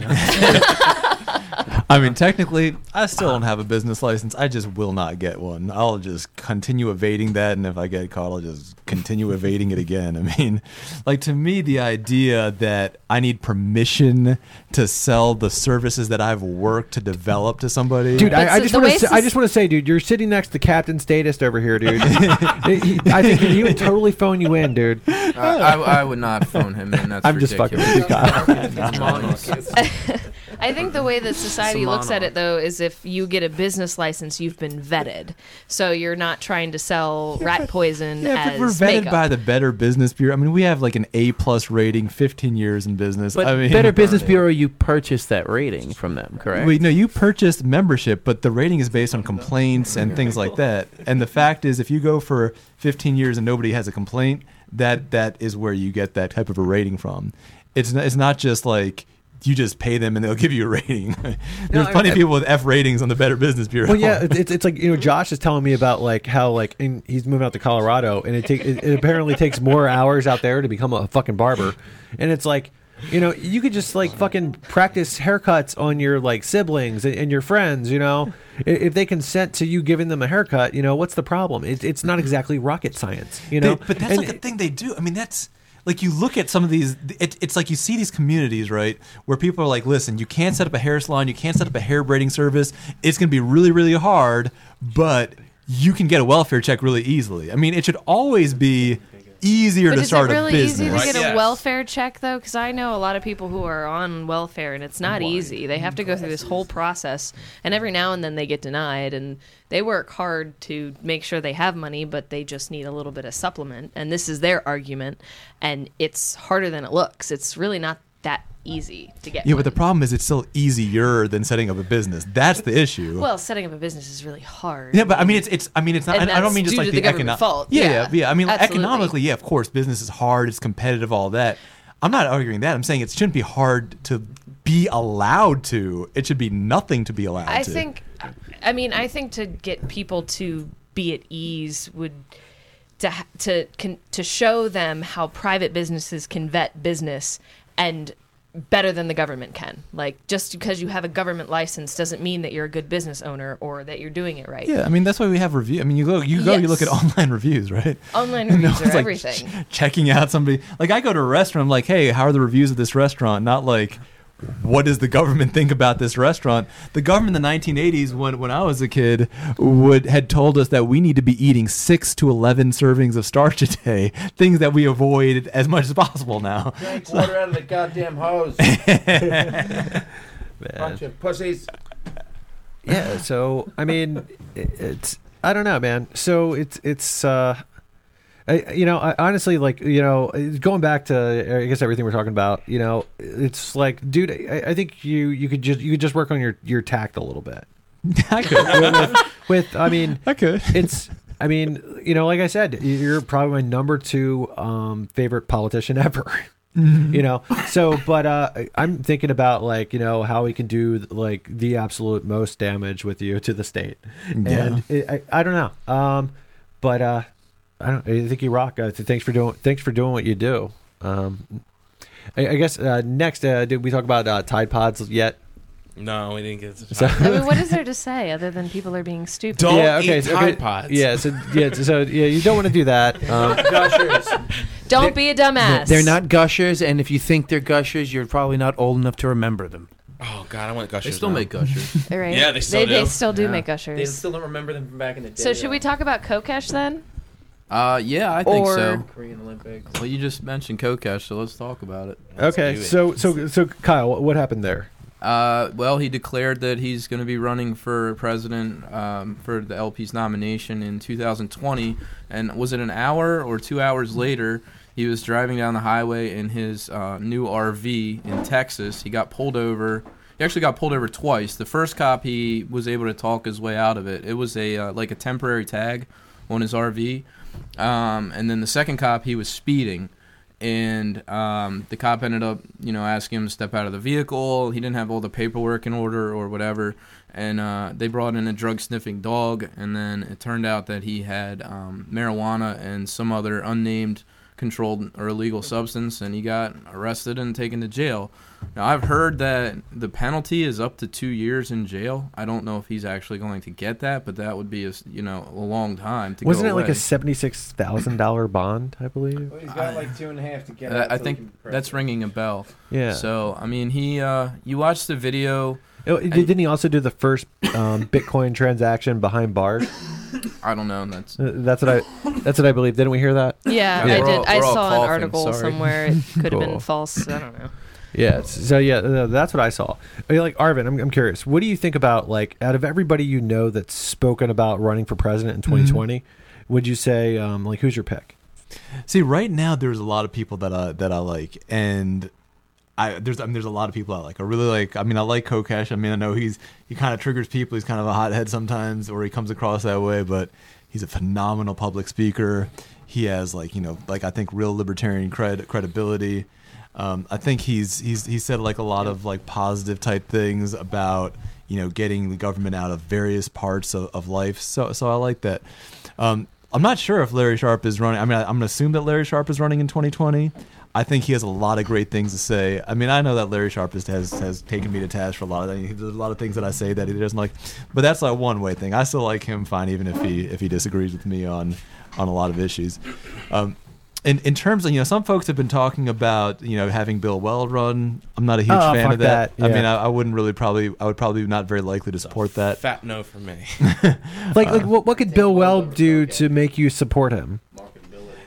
It's tricky because to me it's not so much that I think his policies are bad. I mean, there's areas that I disagree on, but there's also areas where I disagree with Kyle on policy. But I would be fine with Kyle because I know that Kyle is not trying to get voters to vote Democrat. You see what I'm saying? Yeah, exactly. Yeah, That that's was the thing with Bill unbelievable Weld. when Yeah. Weld practically endorsed Hillary. I mean, it was Yeah. like almost an appeal, like, oh my gosh, you have to get out to vote. Like the night before the election or something like that, he was stumping for Hillary, and it was like, are you kidding me? It felt like there was a hard message from the party, like telling everyone, the candidates, don't engage in the Hillary Clinton debate thing. Don't trash her because this is why Trump's going to lose because he's trashing Hillary. So it was almost like they were just trying to appeal to the leftists. No, And well, that's the way I interpreted I it. think Weld voted for okay, Hillary. okay. Well, let me tell you. I wouldn't put I it bet he past Okay. did. I bet he did. I Okay. bet he didn't even vote for himself. So I have a friend who worked on the Johnson campaign. I will not say his name, but he informed me that when he confronted Weld said something like it's basically, or I believe he confronted Weld's wife, and she said something like basically, well, this is like in response to a criticism of Weld endorsing Hillary. She said something like, well, this is our country we're talking about. You know what I mean? So she basically said like, yeah, Hillary Clinton over Donald Trump. And like as much as I fucking hate Trump, just like I hate every other fucking president, it's like the thing I like about Trump is I live in a blue state, and he's hated as much as I hate every other fucking president. And when it comes down to it, in my eyes, he's doing all the same shit. He's escalating the wars, just like Barry escalated the wars, just like Bush escalated the wars. So that's the number one thing. And then you still got the drug war going on. It seems like not much is changing, but it's like he's pissing off the establishment, and they're one of my enemies. So it's I kind of like that. I feel like it's entertaining. He's entertaining, but that's that's a dangerous thing. And I know a lot of ANCAPs that voted for Trump. Oh, I wouldn't have voted for Trump. I'm not. Trump's a I piece know, of shit. yeah, I'm yeah, saying, They're not yeah. ANCAPs then. Yeah, in my but they're opinion. calling themselves ANCAPs, and they're thinking that way, and they have their beliefs seem in line with that. And to me, that's a problem, because I think right now the LP has bent so far over backwards to be, quote, respectable, that we're ignoring the social changes going on. I mean, unrespectability won this election. He won because he was unrespectable. And people don't like respectability politics the way that they used to. It's not the 1980s anymore. I feel like people just don't like the same old game of the political talk. And when he said during the debate, he said you'd be in jail to Hillary. Like that was just like, even me, I was like, holy shit, that's hilarious. Yes, I was That like, actually was that's kinda amazing. So people took that a lot and like, oh, he's Wrong. different. Yeah, right. Wrong. Like, oh, That's he's a good. different. He's different. Like I know he's gonna Sound just like he's him. gonna bring down the system, and it's all bullshit. He was supposed to take down the whole But establishment. that's the problem. He kept on saying it. Swamp's still full. Swamp's still full. Sorry about that. You're right. Still full. We're working on it. Don't worry, I have good plumbers. They're the best plumbers. People are always telling me. It is shut down right now, so Yeah, right. But no, That means they're always taking a shit in the swamp. I mean, he made all these promises, and people just believed him. But because he was like, no one can't buy him. He's not a politician. No one can buy him. I said, yeah, but you don't understand. He was the Wrong. guy that was buying politicians. Yeah. He's just bypassing the whole process. Yeah. So it's just like that was the way I took it, and I hate how a lot of ANCAPs fell for that shit, and now pushing this Trump thing, and I realized like how wrong they were. Yeah, but they did. We gave them. When you have and here's the thing. Like, I have a lot of respect for Gary Johnson. Bill Weld is maybe a little bit different, but I have a lot of respect for Gary Johnson. Agree. But it's like we gave him this culture, right? Like, he did as much as somebody could with this Libertarian Party culture that we have right now. When he was asked by a bereaved mom about her, or her son who was, I forget, either like injured or made sick or killed by heroin, like, why do you want to end the drug war? And he handled it I remember very that. poorly. Yeah. He handled it extremely poorly, but he handled it poorly because, in my opinion, because he was reflecting our culture. Our culture should be to say that either, you have some contributory negligence here because it was your kid who you raised to be a heroin addict, or we can say that when you have random changes in purity, which is what you have in street drugs, you have a higher risk of problems. I mean, either one of those, I would prefer the second one. I think is maybe a little bit more civil, but I would have been okay with the first one. I was not okay with what actually happened. And that is a reflection of a culture that's saying, like, we are not going to antagonize anybody. Listen, any politician that has ever won anything in all of human history has antagonized about 49.9% of the population. It's true. I think we have to make consequentialist arguments when we try to debate with people. We have to say, okay, what happened? This was the consequences. So the current laws didn't save your son, right? So you had a bad consequence, and let's reevaluate our laws and our legal structure and try to come up with something better. If you legalize drugs, regulate drugs, you don't have the hot shots, you don't have the fentanyl, the poison that's in there. I think they would be safer, and so that would be how I would make the argument. Now, a lot of libertarians would just say, well, it's morally wrong to outlaw drugs, but I would make consequentialist arguments. Yeah, no complaint from me there. Yeah, I think you're good with. I'm good with any way to defend, ending the drug war. Yeah, different strokes. Different strokes. Now one thing. The best way to end the addiction problem is to end the drug war. Yeah. It's the only thing that's keeping it now, going. Now, if Gary Johnson had used, what sometimes is my style and been as incendiary as he possibly could over there, the whole election would have been about the drug war. None of the election would have been about Aleppo. I agree that Yeah. I was so mad at him Should've during gone that over town that. hall, Yeah. that libertarian town hall thing, because all he had to tell her was, well, the reason your son died is because of the drug war. Yeah, it was And a softball. It was hey, easy. It was it so didn't easy work, that any the libertarian other than fucking him could have guessed it. Drug the drug war prohibition is, gave us this consequence, Yes, so it did. let's change those policies. I mean, and he could have even added a nice fire the DEA and cut taxes accordingly. Yeah, I well, mean, just it throw that in there, changed the way that we're Never- approaching it now, Right. because obviously the way we're approaching it now doesn't work, because if it did work, then we wouldn't have the heroin epidemic that we have right now.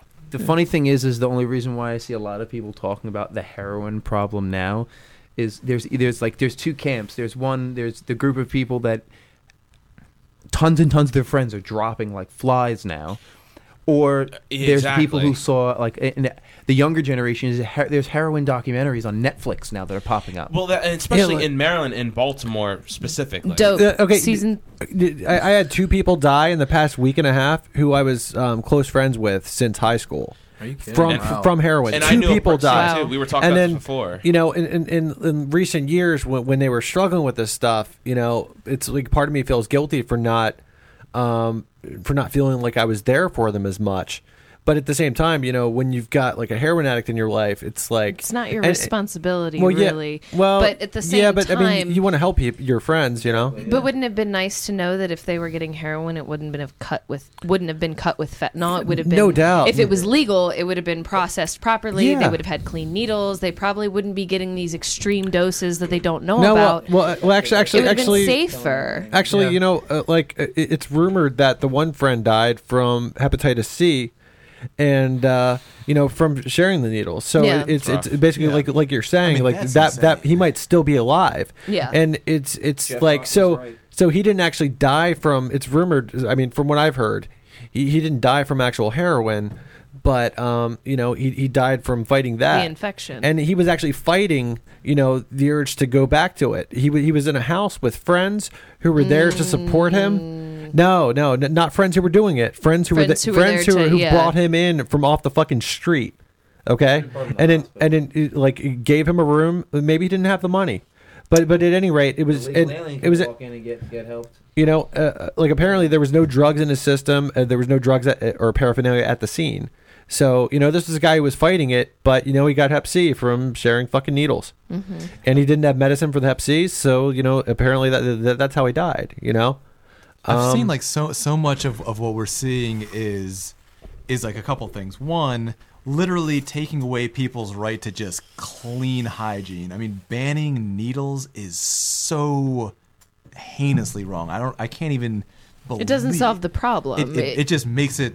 It's like you add disease to the drug problem. Well, it's like you're trying to treat the symptoms and not the problem. The symptoms are the needles. The problem is the addiction. So, we'll get rid of the needles. That'll get rid of the addiction. That doesn't do any. That doesn't get rid of the disease. Smoking heroin isn't less dangerous. Yeah. If you guys haven't seen it, Russell Brand, there's a documentary that Russell Brand does on addiction and on heroin, and it's really, really good. And it explores how different countries and different areas of different countries deal with drug problems. Well, I What other love how. Oh, I'm sorry. Go ahead. I just love how the United States likes to ignore, what is it, Portugal?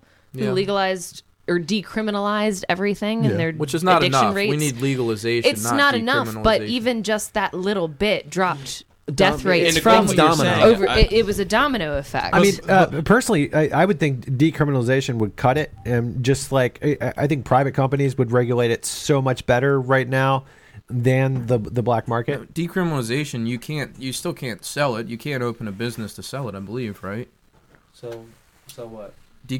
Yeah, so, I mean, so here's one thing that I think is really Sorry. important for us to notice, which is if you are addicted to cigarettes, think about the help you get. You have gum, you have patches, you have all these groups. There's so many innovations designed to Yeah. help you, right? Because there's not a stigma attached to quitting cigarettes, you know, as there is quitting heroin. You're like, ooh, that guy's a heroin addict. But it's you know, not type just of that. thing. You're also not. You don't have to be afraid. Yeah. I mean, there's so many people There's I've talked to options, who are like, you know, I want help, but I'm afraid that if I go to the hospital, I'm gonna get arrested. You know. well, if you go to the hospital, even with I have a chronic illness, and if I go to the hospital and I'm in pain, they treat me like I'm a heroin addict. They automatically think I'm there to get drugs. Yeah. That's their first thought. And when I go, no, I'm sorry, morphine doesn't work on me, I need Dilaudid, the nurse rolls her eyes at me and walks away. And I'm like, no, you don't understand. I'm not an addict. I'm here for a reason. And I haven't needed Dilaudid in years, but that kind of an attitude, that stigma really, really prevents good people from getting help. Yeah. People that, you know, if you watch Netflix Dope, episode 2 is about Baltimore, and there's a couple, and this guy was like, I broke my back. I was in a wheelchair. And then after 4 years of being on pain medication, the doctor cuts him off. I've had to withdraw from pain medication. That shit sucks. You can die from it. Yeah. It's not easy. And my not doctor fun. did the exact same thing that his doctors did. Just cut you off. Oh, you're good. You don't need it anymore. No, you don't understand. I'm still addicted. I do need it. Like, Yeah. it's not that easy. And people don't want to look at addiction as people needing help or as a disease or is something. They just look at it as, oh, well, you're bad. Yeah, you're like addicted. there's a stigma. That's Yes. what there's a lot of I know someone who worked in pain management office, the doctor's office, and so many people would come in that they come in like, oh yeah, my back hurts, or they'll say something like crazy, and they'll be like, yeah, can I get some of these pain meds? But they drug test them, and they all have cocaine in their system, and it's just like, you know what I mean? So a lot of the nurses and a lot of the people that work there just became so jaded to the fact that all these people would come in saying, oh yeah, something like this happened. So like when you say like something like doctors roll their eyes at you, like they see that all the time and they're just like, oh, this is just a drug addict. Like, and there's this stigma against that. They've looked at I have scarring on my arms from my disease. Yeah, that's right. You're telling me. And they've I've been in the emergency room, and I've actually in the emergency room have not asked for any pain medication. This was like a year ago, and they looked at my arms and they were like, oh, what are those? And I was like, it's a scar, and they thought they were needle marks. Right. And I understand that you're dealing with a lot of ODs and stuff, but I'm in here with some serious stuff. I'm on serious medication. I'm not asking for pain medication. How difficult is this for somebody to be able to tell who's using and who's not? I know that there is a gray area because, I mean, as everybody, I don't know if you have, but I mean, I know myself included, I've lost quite a few people to heroin. So, like, you know when someone's in the depth of a binge when they need it, and you can look at them and know, like, this person's a fucking addict. But I mean, even in that case, here's what I would say: sometimes people get addicted to heroin not because they're doing anything right, not because it was prescribed by a doctor, because they just wanted to, they tried it, and they got addicted, right? Yeah. And every single person in here, including me, at some point, you ate some junk food, you didn't wear a jacket, you did something that you knew was kind of stupid, but you did it anyway, and you got a cold, right? Yeah. Now imagine if the response to that cold, instead of like human, I don't mean compassion, just human civility of like, yes, you can buy medicine to help you. Yes, we're going to treat you like a human. Yeah, we get you made a mistake.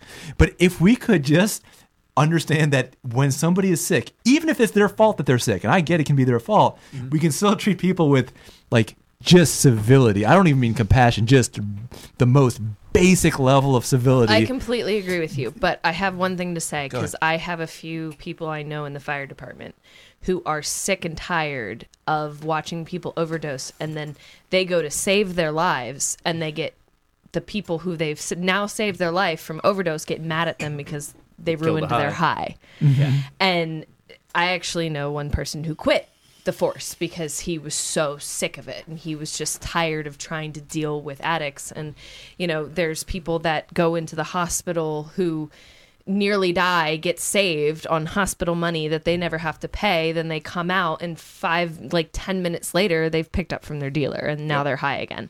So I can understand the anger from people because of those addicts, but they don't understand the addiction. Yeah, I mean that's like if somebody, what we need. Yeah. We need to educate both sides on the anger from it plus the reason and the addiction itself. These people need to understand why the addiction is and how do we fix the addiction. What do we do to solve that instead of treating them like animals but people, without with understanding the people who are frustrated.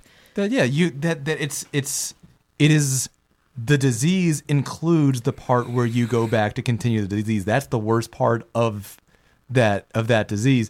And locking people up in these like prison rape cages is not I'm not even saying it's not a humane solution. Of course it's not a humane solution. It's just not a solution that makes any sense. I mean, that's like saying like, you got a cold. I don't think you get throw you in a dungeon. I don't feel too bad. What happens to you in jail? But I don't think you get arrested for overdosing. Like they don't. No, there's no. So. And there's no consequence for calling the police for an overdose because they were so scared of people dying because they wouldn't call the police they would get arrested. Which is like let's a just moral think of that hazard again. for the drug war. Let's just think of this. It is safer.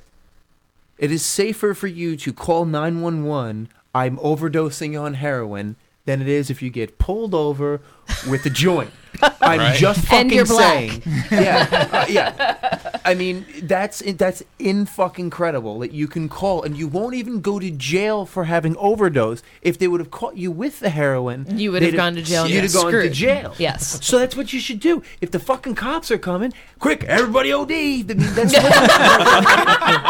quick, they're coming. I mean, that's what's That's sad, but you have a point. Yeah, that's what's, a great what's, point. What's Yeah. going to happen when it becomes that? When they know, shit, the cops are coming. Either I can OD. I think it is that. and maybe they'll bring me. They'll bring me I'm back. sure it's happened. They'll bring me back. I won't get all the high I want, but at least I won't lose my fucking money, and I won't go to jail now. What's gonna? I mean, what's gonna happen when No. these 17-year-old kids that are using just said like, "Fuck, I can't go to jail.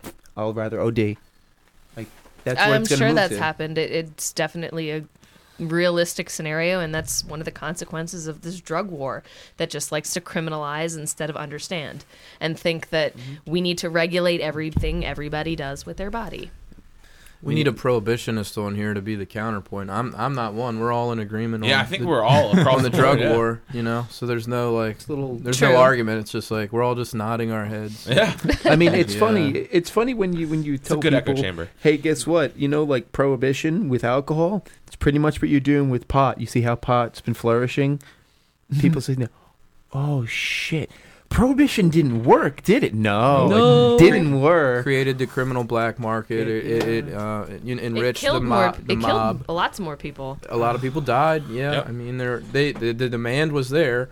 In the market, if the demand is there, the supply is going to follow. Somebody is going to be willing to meet that demand and circumvent the law. I mean, Milton look, you Friedman, can huh? get synthetic lean. You know, it's the synthetic, codeine syrup. Yep. You can get anything else you want. Why not just legalize it? Yeah, and the thing is, the black market pushes towards the more concentrated and dangerous drugs. It is easier to transport $1 million worth of heroin than to transport $1 million worth of marijuana because it's just smaller. And you can't smell it. that Yeah, the smell. Yeah. And you can't smell it. smell that sticky bitch.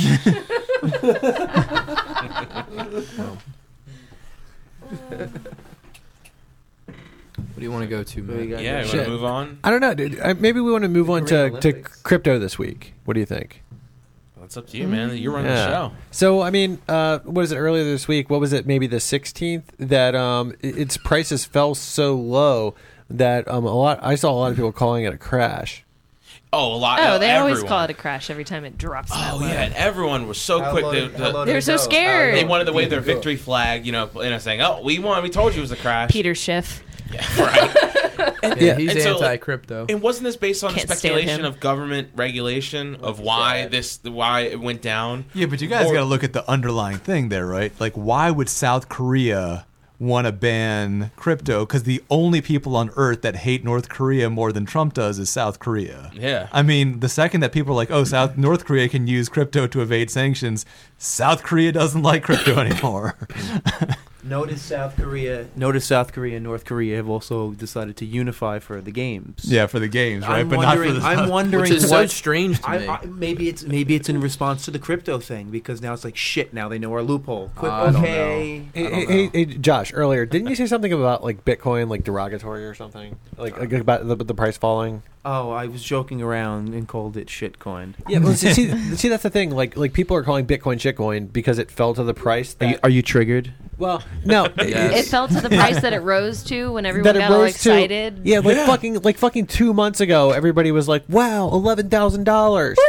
And know? then it got to 20, Yeah, and then I it dropped bought it- back down to 11, and I everyone bought was it like, with "It's a 7,000. crash." All right, Yeah. so maybe somebody needs to explain the market to people like this. The market is like trying to like give somebody an orgasm. You don't wanna like let it all go right away. You wanna let this shit really, really build up. Fucking take your goddamn time.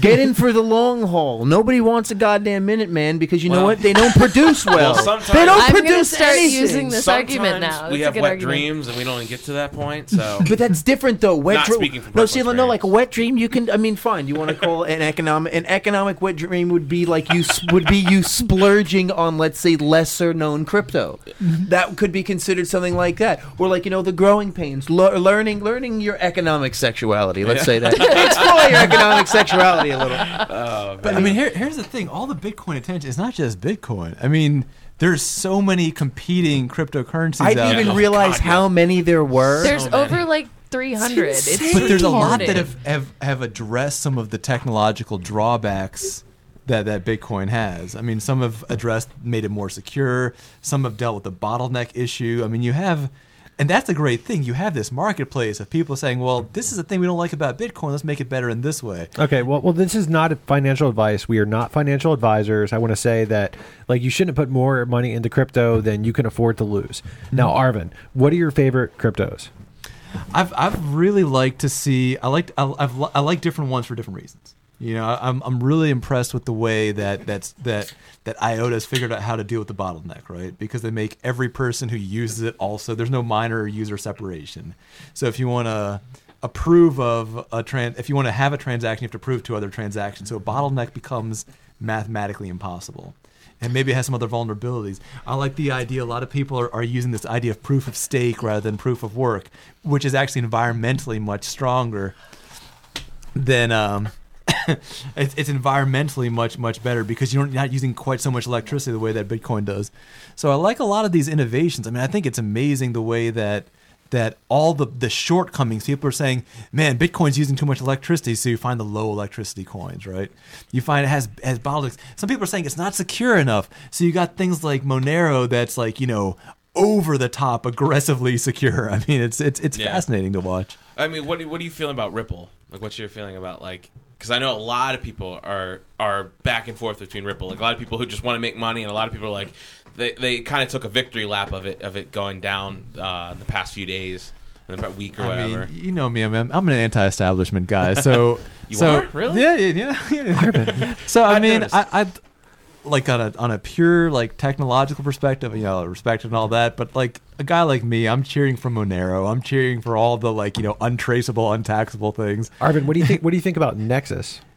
I don't know that much about it. I mean, I haven't really looked into it that much. Okay, I'm going to send you an article that John Vibes wrote, and then a YouTube interview with the creator of Nexus. Okay. So his name is Colin Cantrell, and so Nexus, it improves on the security of Bitcoin. It would improve on the fees, and it also would improve on the speed of the blockchain technology. Mm-hmm. And so just to tell you about Colin Cantrell, he was building rockets with Elon Musk when he was 15 years old. Nice. His father is a billionaire. His name is Jim Cantrell, and he was one of the founders of the SpaceX program. Nice. So right now, I believe he is in the Vector program. They're going to throw up satellites 60 kilometers up because up there it's international air. International air. I love Yeah. it. So and he doesn't say governments, but he says internet can't be censored. It's like I feel like he's just like that's exactly what he's saying though. So it's a totally libertarian venture. And I saw an interview with him, and somebody asked him like, would you ever consider patenting this technology? And he said, maybe only to make it public domain so somebody else couldn't patent it first. Mm-hmm. So he's like fucking like Tesla on the anti-IP bit, and personally I'm a huge fan of that.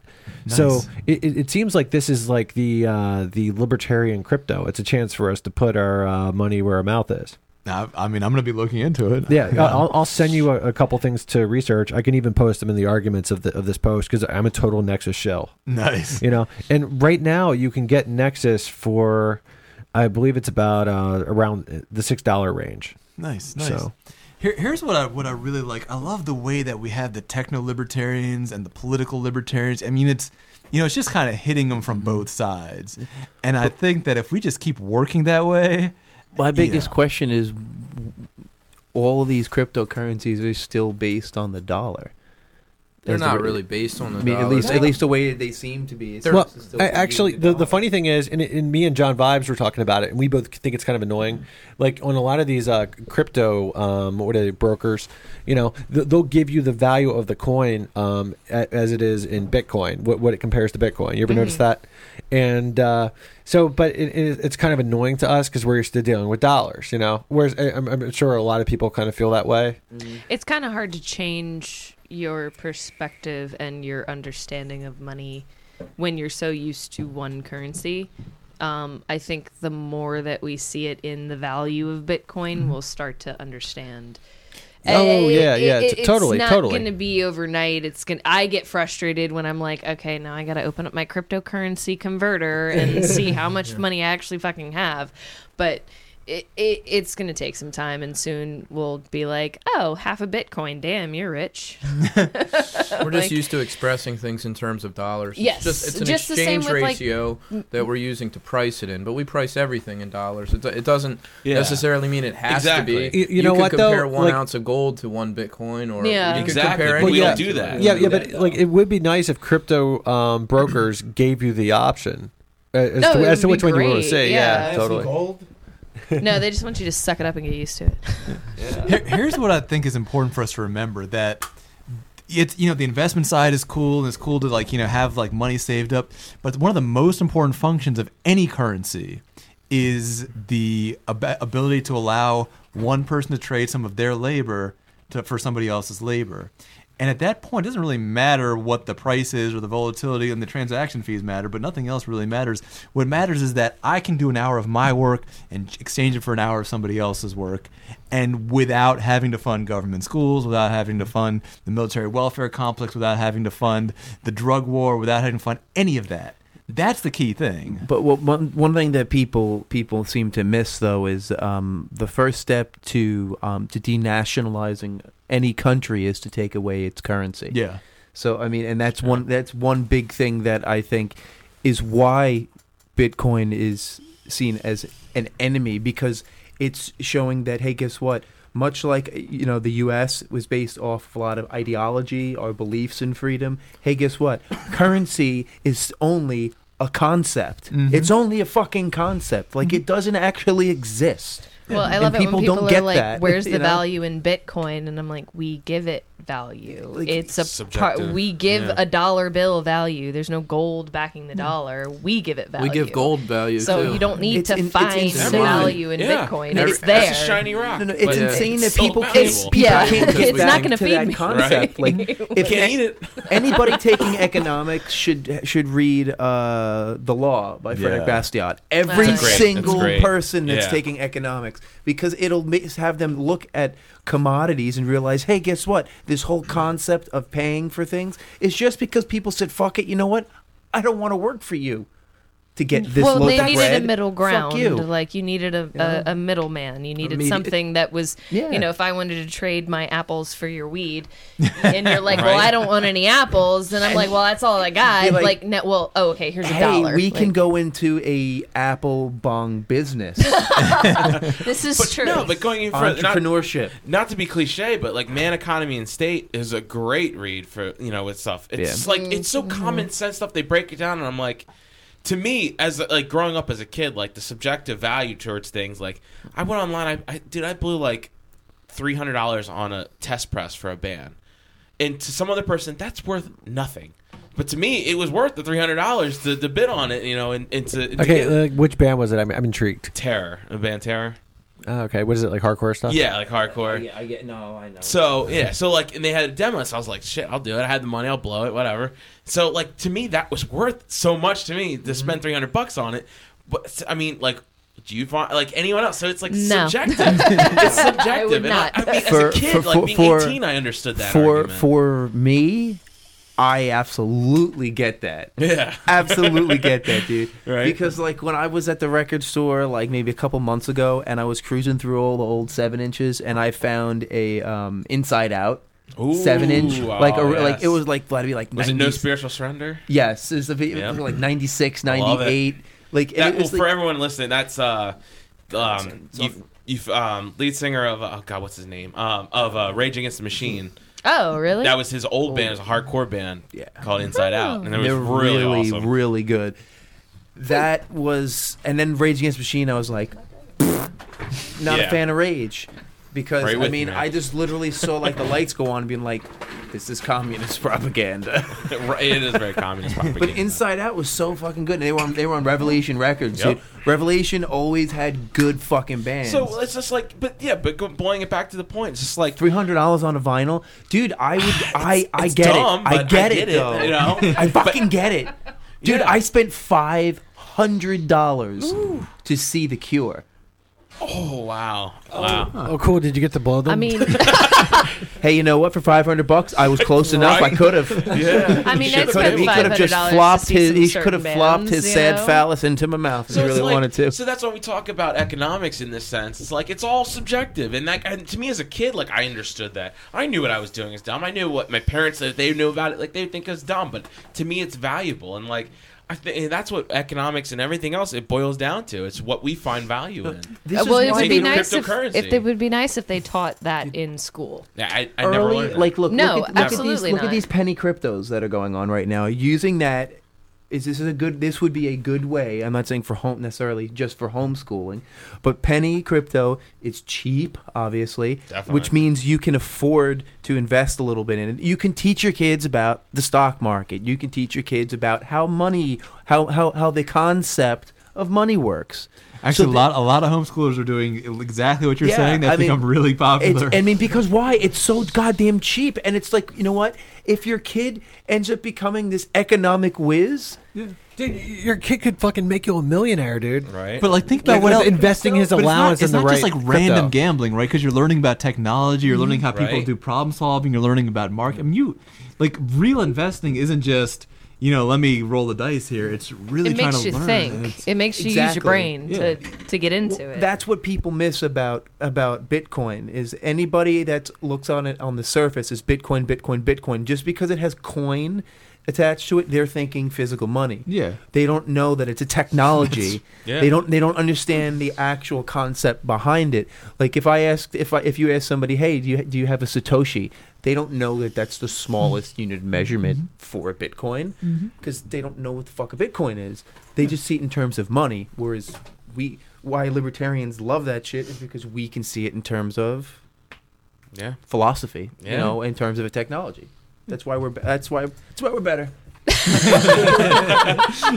But it's funny. Like, Everything's better when it's done voluntarily. Wrong. Like I'm teaching my kids and stuff, and I'm probably doing it wrong because like the other night I told the story before. Like my daughter came in the bedroom, like it was like after she went to bed, she came in like crying. And she's like, "I don't want the government to take my money." And I'm like, don't And worry now about you've that. made it like a scary story Yeah, for her. well, maybe I'm setting them up the right way to think about it. But like, it's just teaching kids, like you said about like I should like my daughter saw like a Coinbase account and she was asking about questions about it, and I'm like, Your kid's gonna shoot Yeah. Santa. Dude, somebody's gonna dress up as Santa one year to surprise her, and she's gonna shoot and be like, "My daddy said to shoot anything that's a red." Communists, get out! I'm just make Daddy proud.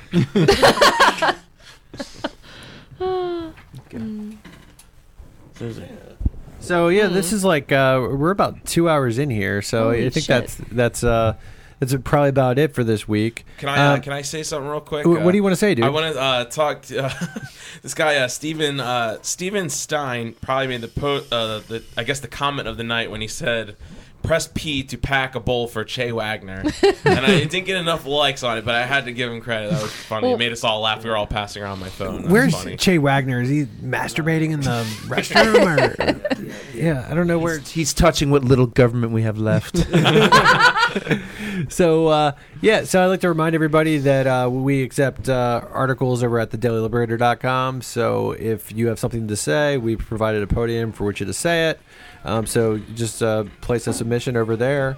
And we also have t-shirts at libertariancountry.com. And if you want to pick up any of the t-shirts on libertariancountry.com, if you enter in the code PRL or the code PRL podcast, you will receive a 5% discount. And until next time, live free Or die. or die. Or die! Cool. Statism's footprint is the blood that is shed, drenching the flags of the tax bombs in red. Was it by a few at the expense of the many?